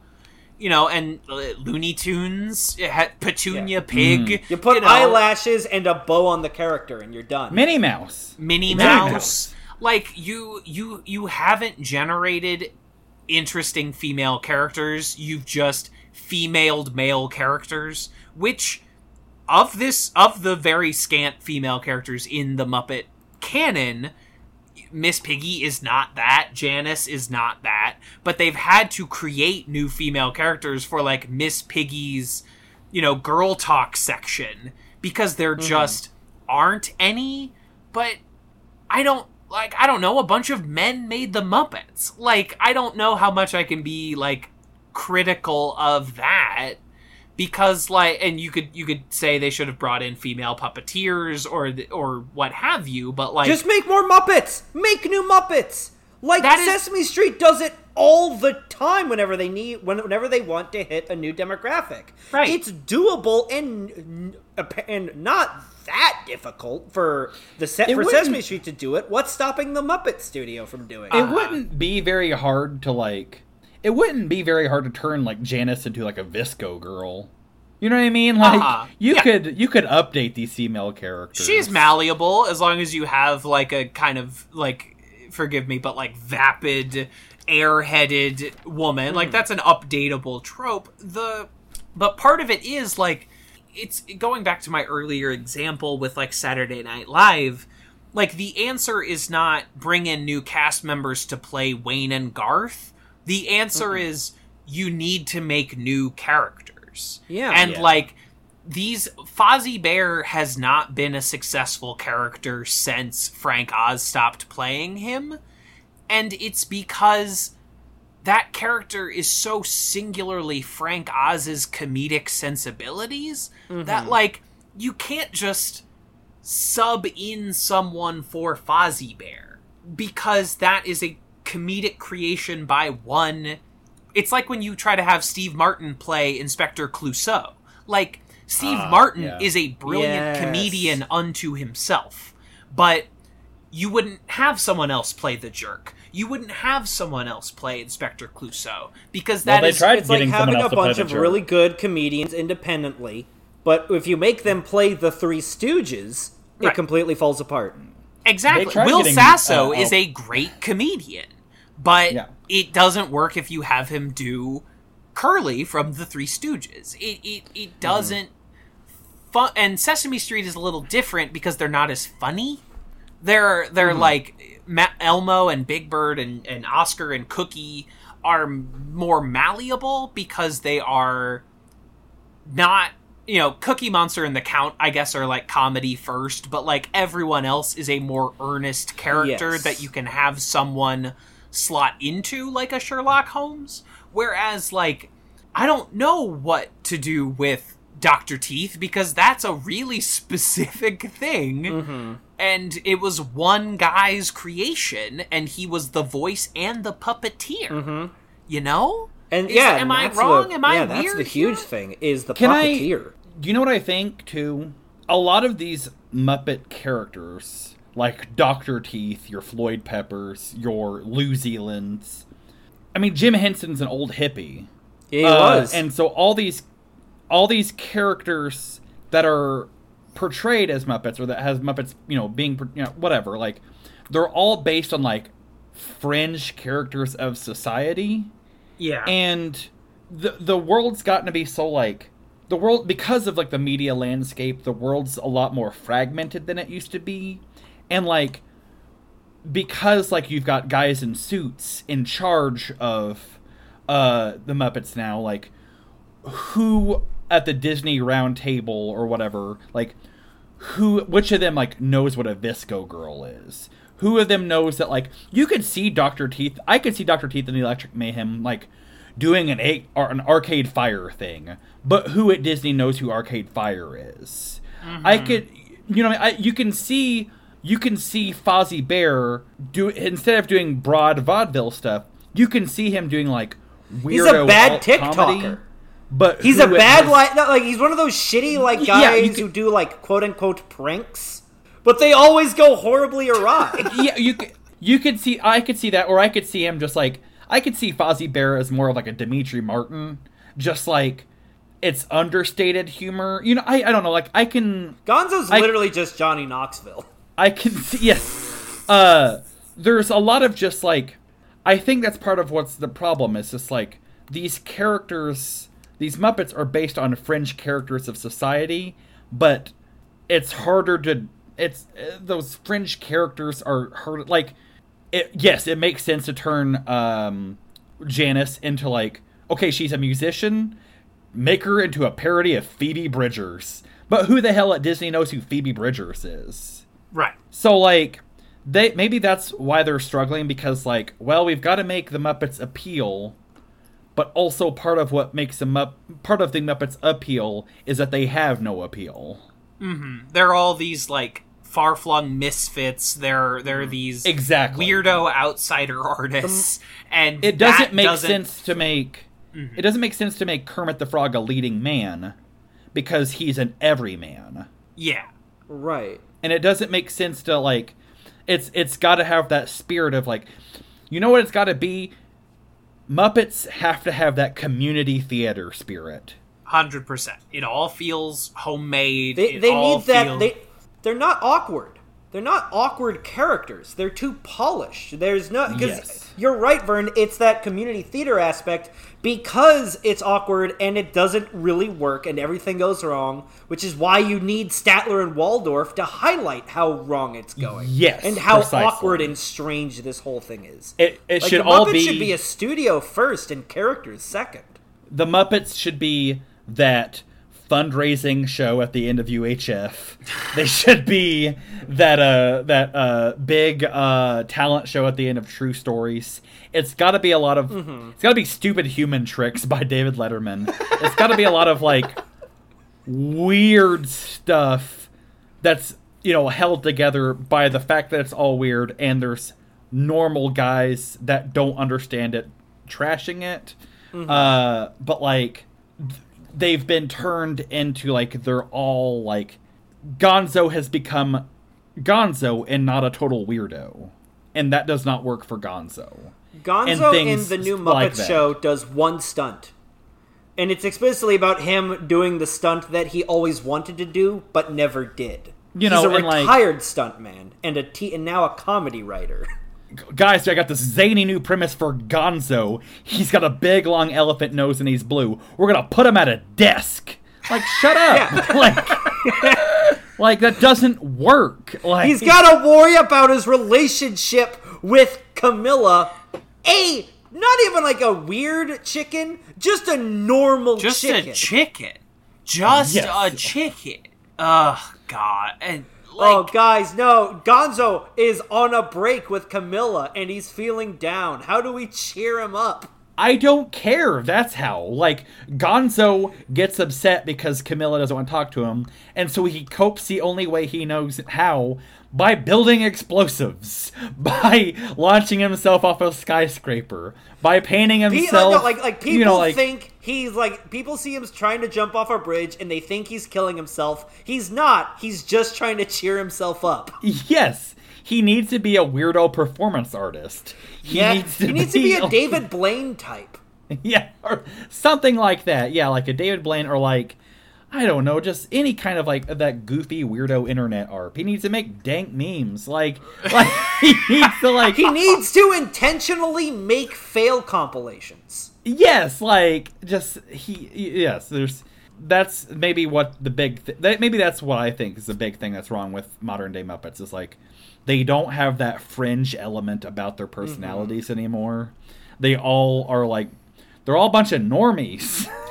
Right. They're all just a bunch of Craigular Joes, and waka waka, I gotta punch in the clock, 9 to 5. And it's like, no, that's not what I want. Like, I don't know if my insurance premiums are high enough to go to the dentist this month. Right, it's like, oh, what if I took everything interesting about Gonzo and I just removed it and made him a regular guy? What if I have a new interesting concept for Fozzie. What if he didn't do any of the stuff that you liked Fozzie Bear doing? What if MacGruber worked a desk job? What if Sweetums is trying to fill in an absentee ballot?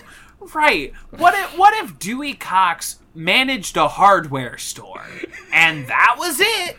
That was the premise. And it's all wrong. What if Andy Samberg from Hot Rod worked at a Best Buy and he was just like a wacky guy that worked at Best Buy? Yeah. It's all wrong. It's all wrong and it's all bad. bad. Hot Rod is the Gonzo movie, though. Exactly. That's what actually spurred it on for me, is that like, oh, that should be what Gonzo is doing. He should be Andy Samberg from Hot Rod. And I know no one that I'm talking with has seen True Stories, but True Stories is David Byrne, who is a weirdo, but compared to the rest of the town that he's in that movie, a normal weirdo. Sure. He's going around showing off the town and all the weirdos in it. Like, that's kind of what modern day Muppets needs to be. You get Kermit in the David Byrne role, and it's like, here's this guy, what's going on here? And then everyone's getting together, like, they're all getting ready for a talent show, or they're all getting ready for a community theater thing, a fundraiser, whatever, like, but it's all gotta be, like, if they had Dr. Teeth, if Disney tried to make a Dr. Teeth style band now, they would be doing like a boy band stuff. You know what I mean? Or something like that. And like, no, Dr. Teeth and the Electric Mayhem works in 1979 because they're doing weird music and they're doing outdated music and they're doing like, they're painting a car to look like a soda bottle, If the Electric Mayhem was made now, it'd be a ska band. Yeah, something like that. Something that's like a normal weird, as opposed to a truly weird. Mm-hmm. Absolutely. If that makes any sense at all. It does. And I'm sorry that so much of this is like us bitching about modern Muppets, but like the approach is all wrong. They're trying to turn it into something that it isn't, and that's why. The Seagull movie made a lot of money. It was a very successful film. But they have, since then, in the intervening now a decade, they have not been able to capitalize on the Muppets in the way that they would like, because they're just not doing it the right way. They're trying to turn it into something that it isn't. Okay, right now there are 2 streaming exclusive talk show style shows hosted by puppets. Muppets Now and the Not Too Late Show with Elmo.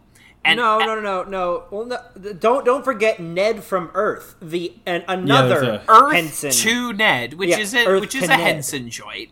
And I watched a little bit of it. It's fine. The puppets are cool. And yeah, the puppets are killer. But one of the writers is Nick Weiger. Yeah, and Elmo is just and Jordan Morris as well. But Elmo is just taking the Muppets and kicking their stupid asses because Not Too Late Show with Elmo is playing into all the shit that has made Elmo an incredible character for 40 fucking years or however long Elmo has been a child. Like, it's still, now Elmo will ask a baby, but Elmo is asking John Oliver. And they're playing into everything that makes Elmo a good character. And that is why and Cookie Monster is like Elmo's Ed McMahon, which is perfect. Like, you've so honed in on what makes these two characters work, even if you were adapting them into this new format. But Muppets Now is not that. They're not using anything that makes Kermit appealing when you have Kermit interview RuPaul. Like, that's not what makes Kermit appealing. And it just doesn't translate. And I'm sorry that... It also doesn't help that the current voice actor for Kermit does a poor job. Like the guy who is currently voicing Kermit voiced the bad guy impersonating Kermit in Muppets Most Wanted.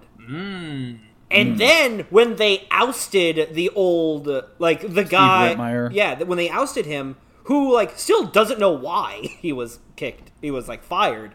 They gave it to the guy whose whole character thing is he sounds not quite like Kermit. Close, but not quite. But now he's just Kermit all the time. The thing I heard about the Steve Whitmire getting rid of him was that, like, he was quote-unquote difficult to work with, which is Hollywood speaking for he's got opinions and he's not just a perpetual yes man. And apparently, like, they would present him things for Kermit to do, and he's like, no, Kermit wouldn't do that. That's not his personality. Mm-hmm. And, you know, like, whether Steve Whitmire was right or wrong about what Kermit's personality is, that's up for the debate. I don't think anyone knows truly what Kermit would or would not do, except for Jim Henson. And Jim Henson's not here to answer those questions. Mm-hmm. But that's the story I heard that was just like, oh, he's difficult to work with, which means, like, he won't say yes to everything. Yeah, he won't say yes to everything the Disney overlords ask him. I'm gonna do the Spark Notes version of the rest of the movie because we're 2 hours in. I mean, you know, it's not a plot dense film. It kind of no, because like what's after that is after Electric Mayhem is when they literally crash into Gonzo. They get a new car, and of course leave poor Sweetums hanging. They buy a car from Milton Berle. Good bit where it's the price it says on the tag. They swat a fly, and suddenly it's $11.95. They swat a fly. Good bit. And the splotch of the fly makes a decimal point. They go to the fair, and they meet Richard Pryor, Elliot Gould, Edgar Bergen, and Bob Hope. 1979 personified is the carnival scene. But also just a lot of vaudeville veterans, too. Yeah, absolutely. I think the very first shot, the establishing shot of this carnival has, like, two guys in bib overalls with no shirts and straw hats. Like, it's a real hayseed carnival. One of the first things you see at the carnival is four different men all wearing blue ribbons and each carrying a different looking hen. There are several Confederate flags throughout this carnival sequence, which is unfortunate, but it's there. It's a very down south, very like it's a carnival that I would never go to unless the Muppets were there. Right, unless I knew that Gonzo would fly away on Richard Pryor's balloons. Yes, Gonzo buys a bunch of balloons from Richard Pryor, and he flies up in the air. He leads the Muppets on a wild car chase. Doc Hopper gets involved because it's the 1970s. Doc Hopper gets hit with a giant cream pie. They cream pie on the billboard. It's a real cream pie. Yes, makes no sense, and like it hits the car, and Max starts like eating it, and it's like that's been sitting out in the sun, birds have shit in it, like it is full of flies. Max, yeah, you nasty. Okay, who's got to be the poor guy who has to switch it out every week? Who has to like get the ladder and with like a just go up there with trowel 75 and a bucket, cans of reapply the whipped cream to the giant pie. Yeah, on the I-67. It's one of those things where like it's the Muppet, so it doesn't matter, but in real life it makes no sense. They stop at a hotel. Kermit has a romantic dinner with Steve Martin, and Steve Martin. It's that great, just kind of like, it's a gag that doesn't exist anymore because no one knows who anyone is. But that thing where like the waiter turns around and you see Steve Martin, and you laugh just because it's Steve Martin. It also helps that he's in lederhosen. Yeah, it's the Leslie Nielsen gag. When you cut, like, oh, here it is, and it's Leslie Nielsen, and then it's an automatic laugh. Miss Piggy gets pignapped by Doc Hopper.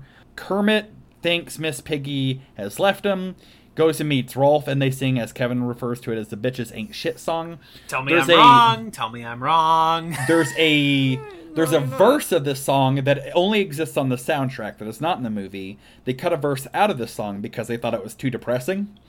And the only way you can hear that full version is on the vinyl soundtrack, which I have. You set us up for that. I did. I just wanted to brag about my records. Brag. After a long day, I go home, crack open some beers, take myself for a walk. I'm sorry, I'm a man of simple taste. The dog cracking Piano Man banter is so beautiful. The fact that he's the most normal Muppet, but never misses a chance to remind you that he's still a dog. He's still a dog. Yes. Still a piano playing dog. Kermit gets a call after that. Turns out that's where he finds out that Miss Piggy has been kidnapped. Goes to rescue her. He gets captured. And Mel Brooks comes out as a Nazi scientist who tries to brainwash Jewish Kermit Nazi scientist. A Jewish Nazi because scientist. It's still Mel Brooks, and he can't not make whatever character he's playing Jewish. He refers to Mel Brooks, the most concentrated amount of Jew you've ever gotten. Like, it's just, if you boil down the essence of Judaism, after that is a Mel Brooks. It's what you're left with. The platonic ideal of American Jewry. Yeah, he's like the grain alcohol of Jews. He's just like 98% American Jew. He's 98% American Jew, and it's just it's beautiful. I love Mel Brooks. I'm an easy lay for the guy. If Bugs Bunny was a human being, he'd be Mel Brooks. 100%. He refers to the cap portion of the electric chair as the electric yarmulke. He says he'll fry Kermit till his brains are kosher bacon. Yep, kosher bacon. But he's also a famous doctor from Dusseldorf. Yes. Yep. You figure it out, fucker. It makes no sense, but it's great. At one point, he licks the machine. Just giving it his 110%. Just like every other human being in this movie. And Brooks cannot do less than he is doing. Like, that is always the level he's at. And God bless him for it. God bless him for it. Absolutely. God bless him. Miss him already. They escape. Doc Hopper hires an assassin with a pitchfork gun to kill Kermit. No, they're not. Those aren't pitchforks. Those are frog giggers. Yeah. Gotcha. That is a tool specifically designed for spearing and catching frogs. I did not know that. That's horrifying. Hey man, when you gotta eat, you gotta eat. Hey, listen, when you down on the bayou, when you down in that delta, you'll get your frog. You'll just. Please don't cancel us. Please don't cancel us.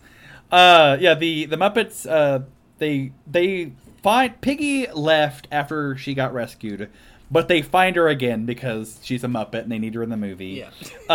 She's hitchhiking. They break down in the desert. Gonzo sings that beautiful song, "I'm Going Back There Someday." Gonzo made Kevin cry. Tears. He did. He got me. Absolutely. Same here. He shot himself out of a cannon and into Kevin's heart. Yeah. I love Gonzo. Who doesn't love Gonzo?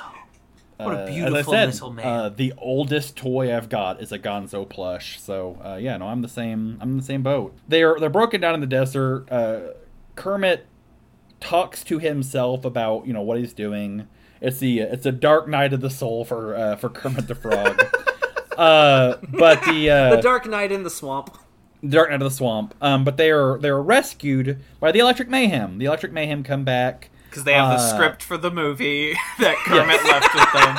Yes, the Electric Mayhem referenced the script of the movie a handful of times. Keep a fourth wall going. We knew right where you were. But they're heading out, and then the Moviez for Babies gang absolutely rejoices because it's an opportunity for a staple of the show. Us being anti-cop. They're pulled over by a motorcycle cop. And at one point, Dr. Teeth almost calls him a pig, but Miss Piggy, another part of the reason I don't care for Miss Piggy, she's a bootlicker. She stops them from saying pig. Yeah, absolutely. But Dr. Teeth, a hero, is ready to just... hey, do you guys smell bacon? I smell bacon. He is not afraid of no cop. The Electric Mayhem are Antifa. All cops are bastards, man. Yeah, But turns out this cop is the only other good cop, and it's Max. And Max is he lets Kermit and the gang know that hey, Doc Hopper's waiting for you, and he's going to try to kill you. And Kermit says, "Tell Doc Hopper I'll meet him at the Alamo." And they go to an old West town. where we're introduced to it when a horse skeleton collapses. Amazing. Yes. Which is easily my favorite visual gag in the movie. So good. Where they run into, of course, fan favorites. Bunsen and Beaker. Yeah, Dr. Bunsen Honeydew and Beaker. And Beaker Bunsen is my girlfriend's favorite Muppet. She loves Beaker. Good choice. And hey, Beaker's an incredible Muppet, but you need Bunsen Honeydew, underrated straight man. Absolutely. The design is great. Yes. The green orb with no eyes but glasses. Excellent the eyes bit. without a face. Excellent bit. Yeah, the song "Eyes Without a Face" is about Bunsen Honeydew. But nobody knows what it's like behind no eyes. But my new invention will help you see what it's like. They meet Bunsen Honeydew, and it's Kermit, Floyd Pepper, and Animal, which is a strange trio. But they meet Bunsen Honeydew, and Bunsen Honeydew shows off his latest invention, Blue Chew, and the pill that helps parts of you grow. Yes.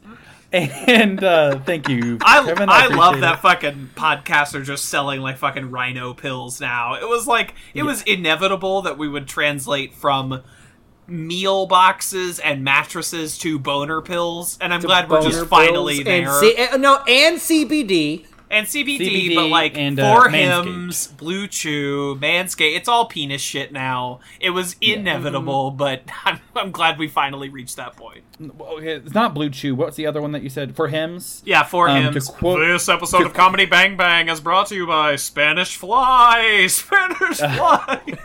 To quote Hayes Davenport from Hollywood Handbook, For Hims taught me that penis is spelt is not spelt P-E-N-U-S. But Kermit meets with Doc Hopper and just gives this beautiful speech. Is me and all my friends are united for the same goal, and we want to make people happy, and that's what makes us a family. And just it's a beautiful speech, heartwarming. And so Doc Hopper, and you have Kermit in his little cowboy boots. He's wearing little cowboy hat. Tiny cowboy hat. And I love that shot of all the bad guys amassed and Kermit back to the camera. Just obviously a Kermit standee that they put right there. But it's such a great Kermit visual stand-in. Of Kermit It's cowboy great. staring down Doc Hopper and his gang. It's really good. Cowboy Kermit. But yeah, Cowboy Kermit was my favorite Lawrence Fishburne early role. Yeah, my favorite Pee Wee Herman character. Yeah, absolutely. Doc Hopper reacts to this the only way an evil business knows how to, and he tries to kill Kermit. But a giant animal, he ate the Blue Chew, and he comes out of the roof of Bunsen Honeydew's lab, and scares off Doc Hopper and the guy with the frog gun, frog gigger. Frog. I know what it was, but I don't want to say it because that word. Anything. I think we should just get rid of words with that IGGER suffix. I agree. It's just, yeah. We should get as far away from it as we possibly. It's too dangerous. All right. It's Yeah, too no, you're right. dangerous. I'll stop saying it. It just never makes me happy to hear those 5 letters, 6 letters. It doesn't matter what the first letter of the word is. We have to run away from 5 to 6. It's whatever it is. It just bums me out. They spoiled the broth. But the gang makes it to Hollywood, and they meet Cloris Leachman and Orson Welles. Orson Welles playing Lou Lord, which is a reference to the producer of this movie, Lou Grade, a guy who got the Muppets kind of off the ground. Again, the greatest one-line performance in cinema. Yep. It's perfect. It's exquisite. Absolutely. It's exactly what you would want out of your Orson Welles. And you absolutely there's no one else it could be. If you don't want Citizen Kane, you want this. Right, exactly. Like there's no maybe like George C. Scott or something, but I don't even think that's like the right magnitude. No, he doesn't have the same just literally weight. Yeah. Just the commanding, like, a presence of the, like, the only other option would be to have Vincent D'Onofrio's body and Maurice LaMarche's voice, like they do in Ed Wood. Like, it is the only answer for who could be Lou Lord on the other side of the desk. You have Cloris Leachman as well as the secretary. Another Mel Brooks spheroid. Mm-hmm. Yeah, I didn't realize the connections until now. Oh yeah, and also Orson Welles was the narrator for History of the World Part 1. That's true. Holy shit! Yeah, and the only thing we are missing is technically Wilder. A Mel Brooks movie. I mean, it's my favorite Mel Brooks if it is. It's an exquisite piece of work. I think it's just that, like, okay, we're making a comedy in the 1970s. Who is the undisputed best comedy filmmaker of the 70s? Mel Brooks. And so, how could we not have... Like, the only thing they're missing is Gene Wilder.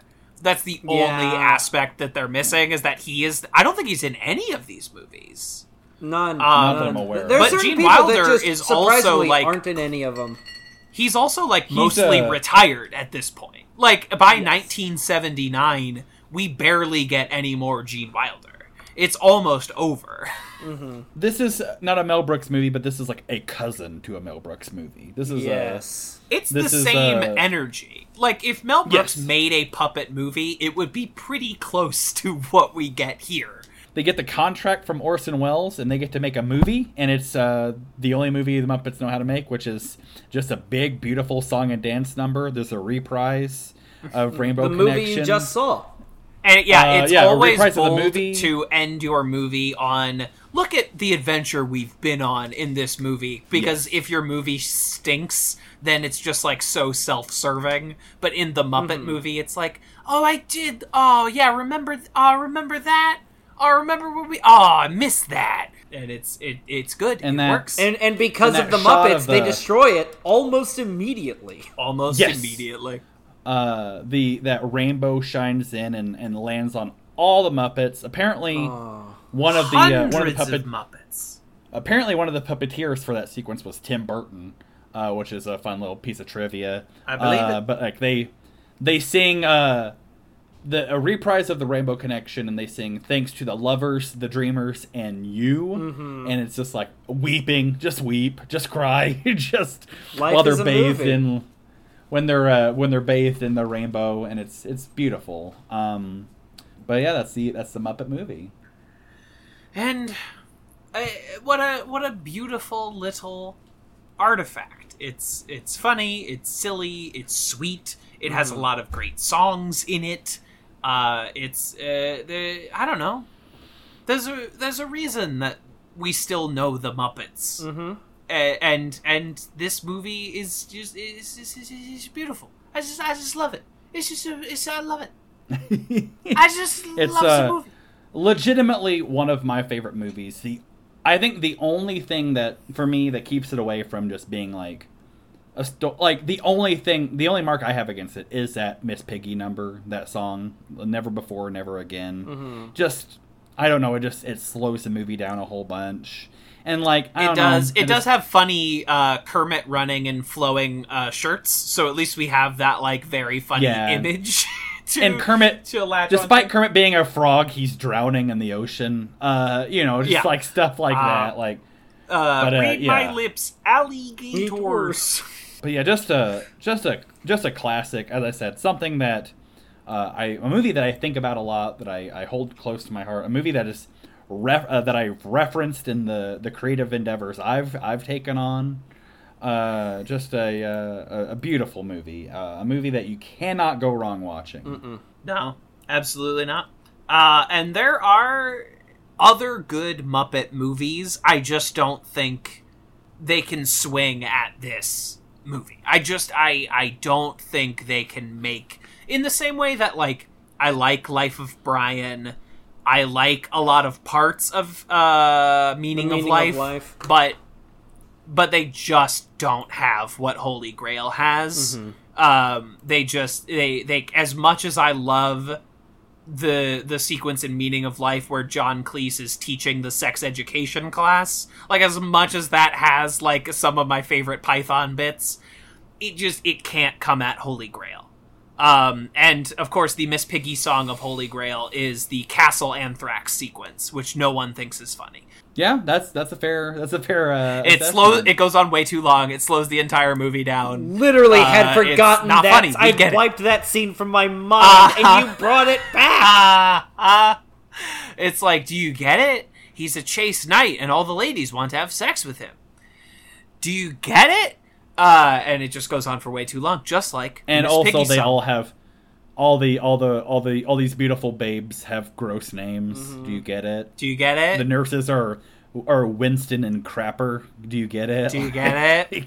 Zoot. Yeah. I'm glad you're on the same page with me about the Castle Anthrax sequence. Yeah, that's a very good parallel. Yeah, it's I would say the next best. I think as the Muppet movies go on, it's this diminishing returns, because I think the next best one is Muppet Caper, Mm-hmm. which is a nice movie. There's a lot of good stuff in Muppet Caper. And Muppet Caper is like a life. Charles Grodin as a man who's in love with Miss Piggy. Muppet Caper which is the love. most comedic one of the original batch. Like, it's the most trying to be a comedy. Just having Beauregard as a taxi driver. Beauregard rules. Again, Charles Grodin and his like troupe of models that are master thieves rules. What's the hotel? All the bits in the hotel. The Happiness Hotel. The Happiness Hotel, yeah. Happiness Hotel. All good. Muppet Caper is good. The Peter Falk bit is exquisite. It's a perfect bit of comedy. It's been a long time since I've seen Muppet Caper, but I feel like, and I could be wrong here, so correct me if I'm wrong, but I feel like Muppet movie feels like a very American movie, and Muppet Caper feels like a very British movie. I agree. Beyond it just being set in... Yeah, it just has... like a very it's British goofier, but also, like... it's also just a tighter, more narrative-driven movie. Yeah, and so, like, I think, like, maybe... I'm not saying Muppet Caper is a bad movie, but because, like... There's just a cultural gap that you have to The road traverse. trip movie is a thoroughly American story format. Yes. 100%. Yes, 100%. I think it's interesting that we've gotten through an entire review of this movie and have not even mentioned the director's name one time. He was a TV director. He was a director for like a bunch of episodes of the Muppet Show, right? He directs a lot of TV. You know, he did, like... There's a lot of connections, like, he did some of the Paper Moon TV series. Scarecrow and Mrs. King. But, like, he does the Muppet movies a bunch... Or does this one, the one Muppet movie. A bunch of TV movies. Something called, like, Fraternity Vacation. Like, it's so strange to me that the director of the Muppet movies is no one. Or, I'm sorry, the Muppet movie singular is like, it's nobody, and we keep citing the auteurs as Henson specifically, but Oz. There's like 3 or 4 David more. Crowley or Goals, yeah. It's just, I don't know. I think that's interesting. Yeah, because like none of them wrote it either, did they? No. So, like, Frank how Oz does is a I great- know the guy who wrote it Frank was Oz one has of the a- main writers for the Muppet Show. Okay. Frank Oz has a creative consultant That could credit. mean anything. Which is interesting. Yeah, that could mean That's literally, that could mean almost nothing, or it could mean everything. It could go either way. I don't know. That's a fact that I find very, very fascinating. Because Henson directs Great Muppet Caper. Like, it is Jim Henson on Muppet Caper. Oz did, and Muppets Oz Take did Manhattan Manhattan. is Frank Oz. Yeah, and Brian Henson does Treasure Island, Christmas Carol. Brian Henson is a huge Rizzo guy. He just he made Rizzo like a main cast member. Oh, Brian Henson, didn't he also do the Happy Time Murders? Yes, he did. Oh, yeah. Everyone forgot remember all the about that Happy movie. Time Murders? Like everyone else, I forgot about that movie. Yeah. But anyway, I don't know. I thought that was interesting. It would be weird to not mention James Froley's name at least one time, who left us last year. He was alive through God. 2019. Condolences. Yeah. R.I.P. To the families of Rizzo James in Froley. power. Yeah. Hey man, I'm sorry you died there. Do you need all these belongings? That's my Rizzo. Do you think I can go over Let to me the talk Henson? to my cousin. Should I have said Rizzo in power or Rest in Piggy? Either. I think Riz. I'm not gonna lie, they're both good. They're both good. You could have gone with either. But this says, I think we're going to eventually phase out rankings for this show because we'll just cover too many movies. But the Muppets movie is easily the best movie we've covered so far. The Muppets movie, Muppet movie is the best movie we've covered so far, and if we stick to our game plan of what we're going to be covering in the next couple months, it's going to be the best movie that we've reviewed ever. I don't know, guys. We're gonna watch North at some point. I promise you that. Watch what? North. Francis Ford Coppola's North. Oh, yes, of course. Or no, is it Rob Reiner's North? Is it The Reiner? Elijah Wood North. Yeah, Elijah Wood's North. I think it's a Rob Reiner joint. But anyway, yeah, the Muppet movie, I mean, what the fuck could we possibly cover on this show that's going to be better than this? Like if we do, like, Finding Nemo, maybe? I don't know why we would. But, like, Yeah, that is where we'll start, like, okay, this might... But, like, next month we're doing Goosebumps. Goosebumps is a good flick. It's not Muppet movie good. No. I think we'd have to watch like a Miyazaki movie, Right. or like Who Framed Roger Yeah, Rabbit. yeah, if we I do, think, like, Totoro, maybe we'll talk. We talked about, like, Paddington and Paddington 2, like, we just mentioned them, and, like, I think Paddington and Paddington 2 are better movies than the Muppet movie, but they still don't scratch that same... There's just something about, like, the atmosphere of the Muppet movie. That, Muppet movies got grit. Yeah, that I can't think It's of any got other that movies. 70s grit. Exactly. There's very few movies that I can think of that have that same texture. Well, and so it's there's because they're movies that real are like, puppets. They Yes. occupy a physical space and they have a visible, literal texture. Like you can touch them and go, "Oh yeah, that's what I know what they feel like." and so like there are movies that are in the technical sense that we might. There's movies that we'll cover in the future that, on a technical sense, might be better than this one, but just aren't better just by virtue of this being what it is. Yeah. And, at least the next two we're covering are, like, really interesting, well-made, like, fun movies to cover. And then after that, we're doing a couple of, like, interesting franchise joints that are at least feel like labors of love for the people that made them in a way that, like, Sonic or Artemis Fowl didn't. Yeah. And, No. do we want As to far away announce from our those. schedule? I don't know how many people are going to care, but do we want to?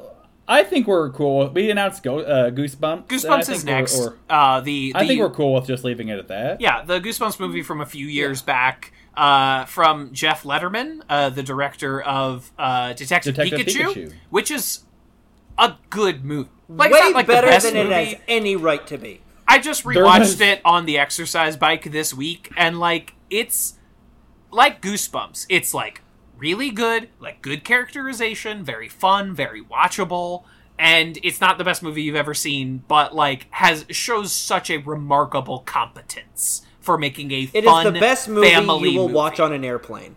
Absolutely. If you have a 2-hour flight and Goosebumps is on there, lean back. There was a brief period of 2019 where I was like, oh my god, am I going to go through 2019 and my favorite movie favorite new movie of the year having been Detective Pikachu? Like, I was like, is nothing going to get better than this? And I found things that I liked better. Like, 2019 had Once Upon a Time in Hollywood. I mean, Parasite, Knives Out, Little Women, Booksmart, Once Upon a Time in Hollywood, Marriage Story.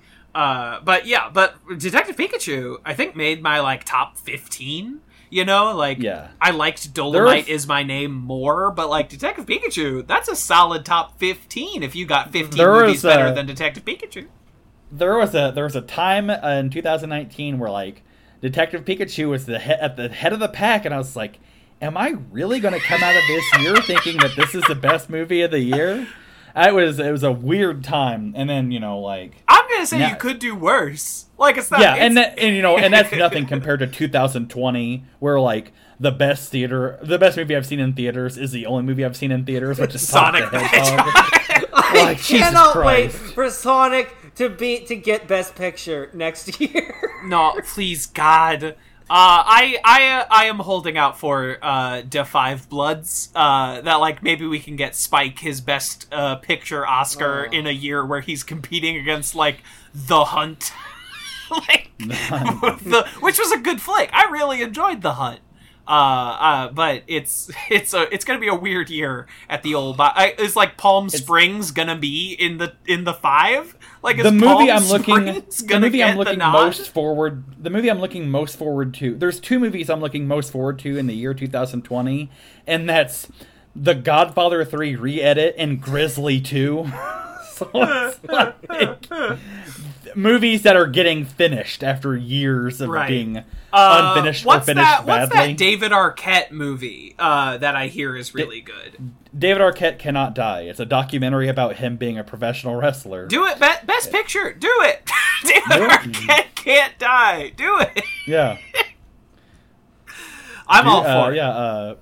David Arquette trained by the librarian Peter Avalon in AEW. Right. I said, I'll take it. Fuck it. Hell yeah. Do it. Do it. Literally, what is stopping you? There are no more rules ever. Like, just go for it, Academy. Just do it. Just do it. Just do it. This has been our Movies for Babies about the Muppet movie. Hopefully, guys, I have one last question. Yes. Oh. Which Muppet are you? Which Muppet am Gonzo. I? Yeah, Gonzo. you can't say... none of us can say Fozzie. Oh, okay, shit. Well, fuck.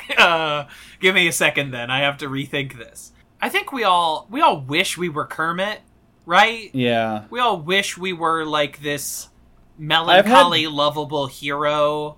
Mm-hmm. Gonzo is good. I've had 2 people that I love and respect at very different times in my life, years apart from each other, both tell me that I was Kermit, but I don't know that I agree. I feel like I would love to be a Kermit, but I feel like at the end of the day, I'm a Gonzo. It's almost like calling yourself Superman. It's like, how dare you compare yourself to Kermit? See, I would peg you as a Kermit, though. I would absolutely peg you as a Kermit, Vern.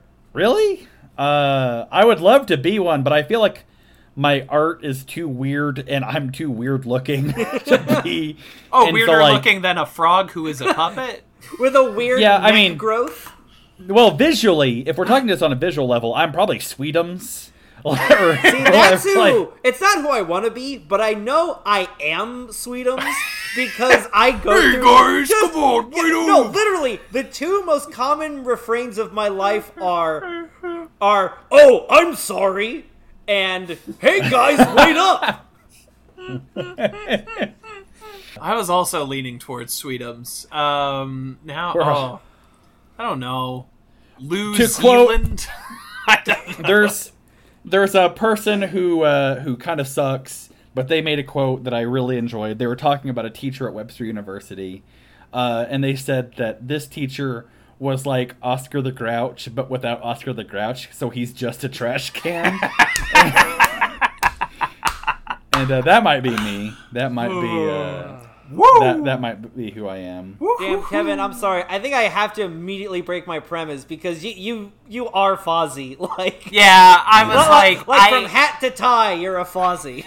I simply have to agree with you, and I was really like struggling. I'm like, which fucking puppet am I?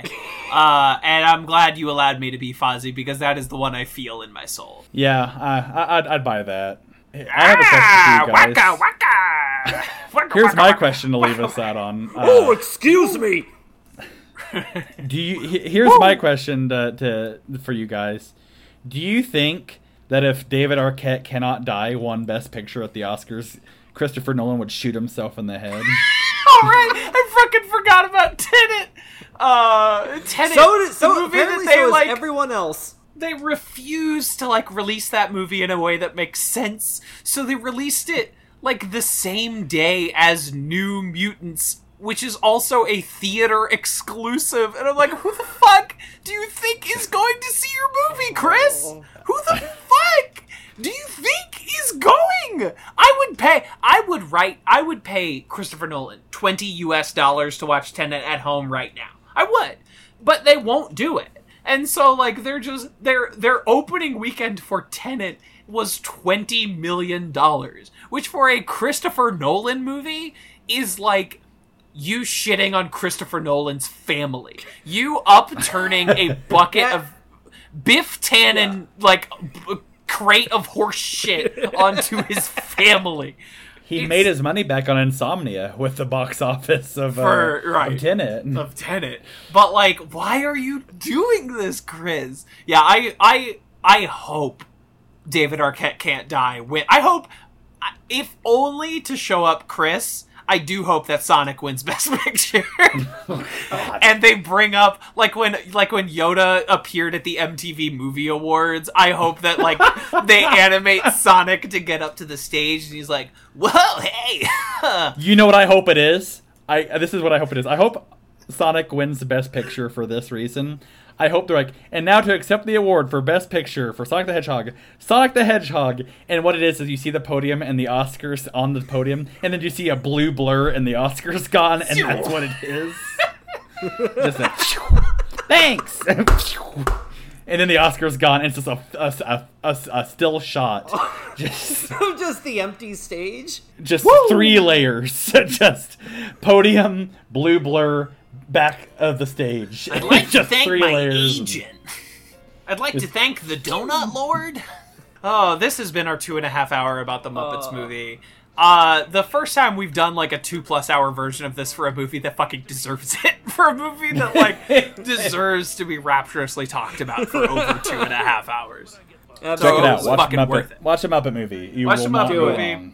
It's on Disney Plus. I know you have access to Disney Plus. You fucks listening to this. I know you do. Watch the Muppet movie. Don't watch DVD Mulan. For like $10. Like, come on. Yeah, like, come on. Just watch the Muppet movie, y'all. Come watch on. The Muppet movie.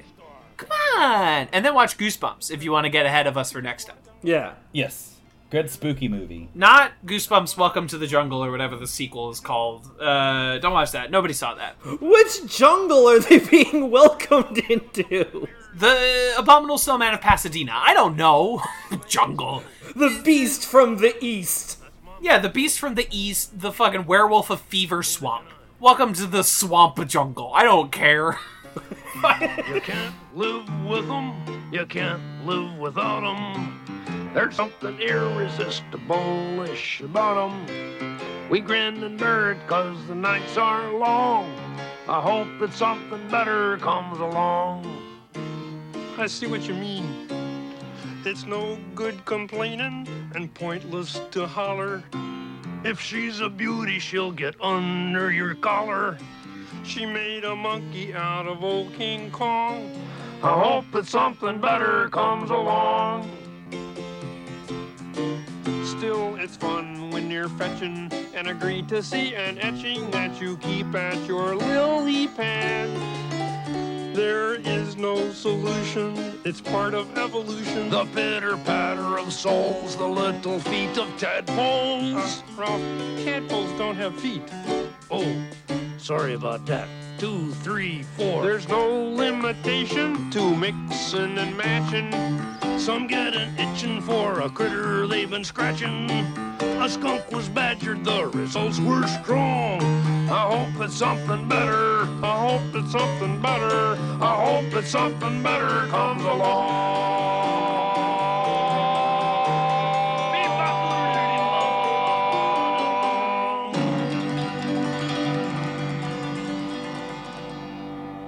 Phone call for Kermit the Frog. You Kermit the Frog? Yeah. Phone.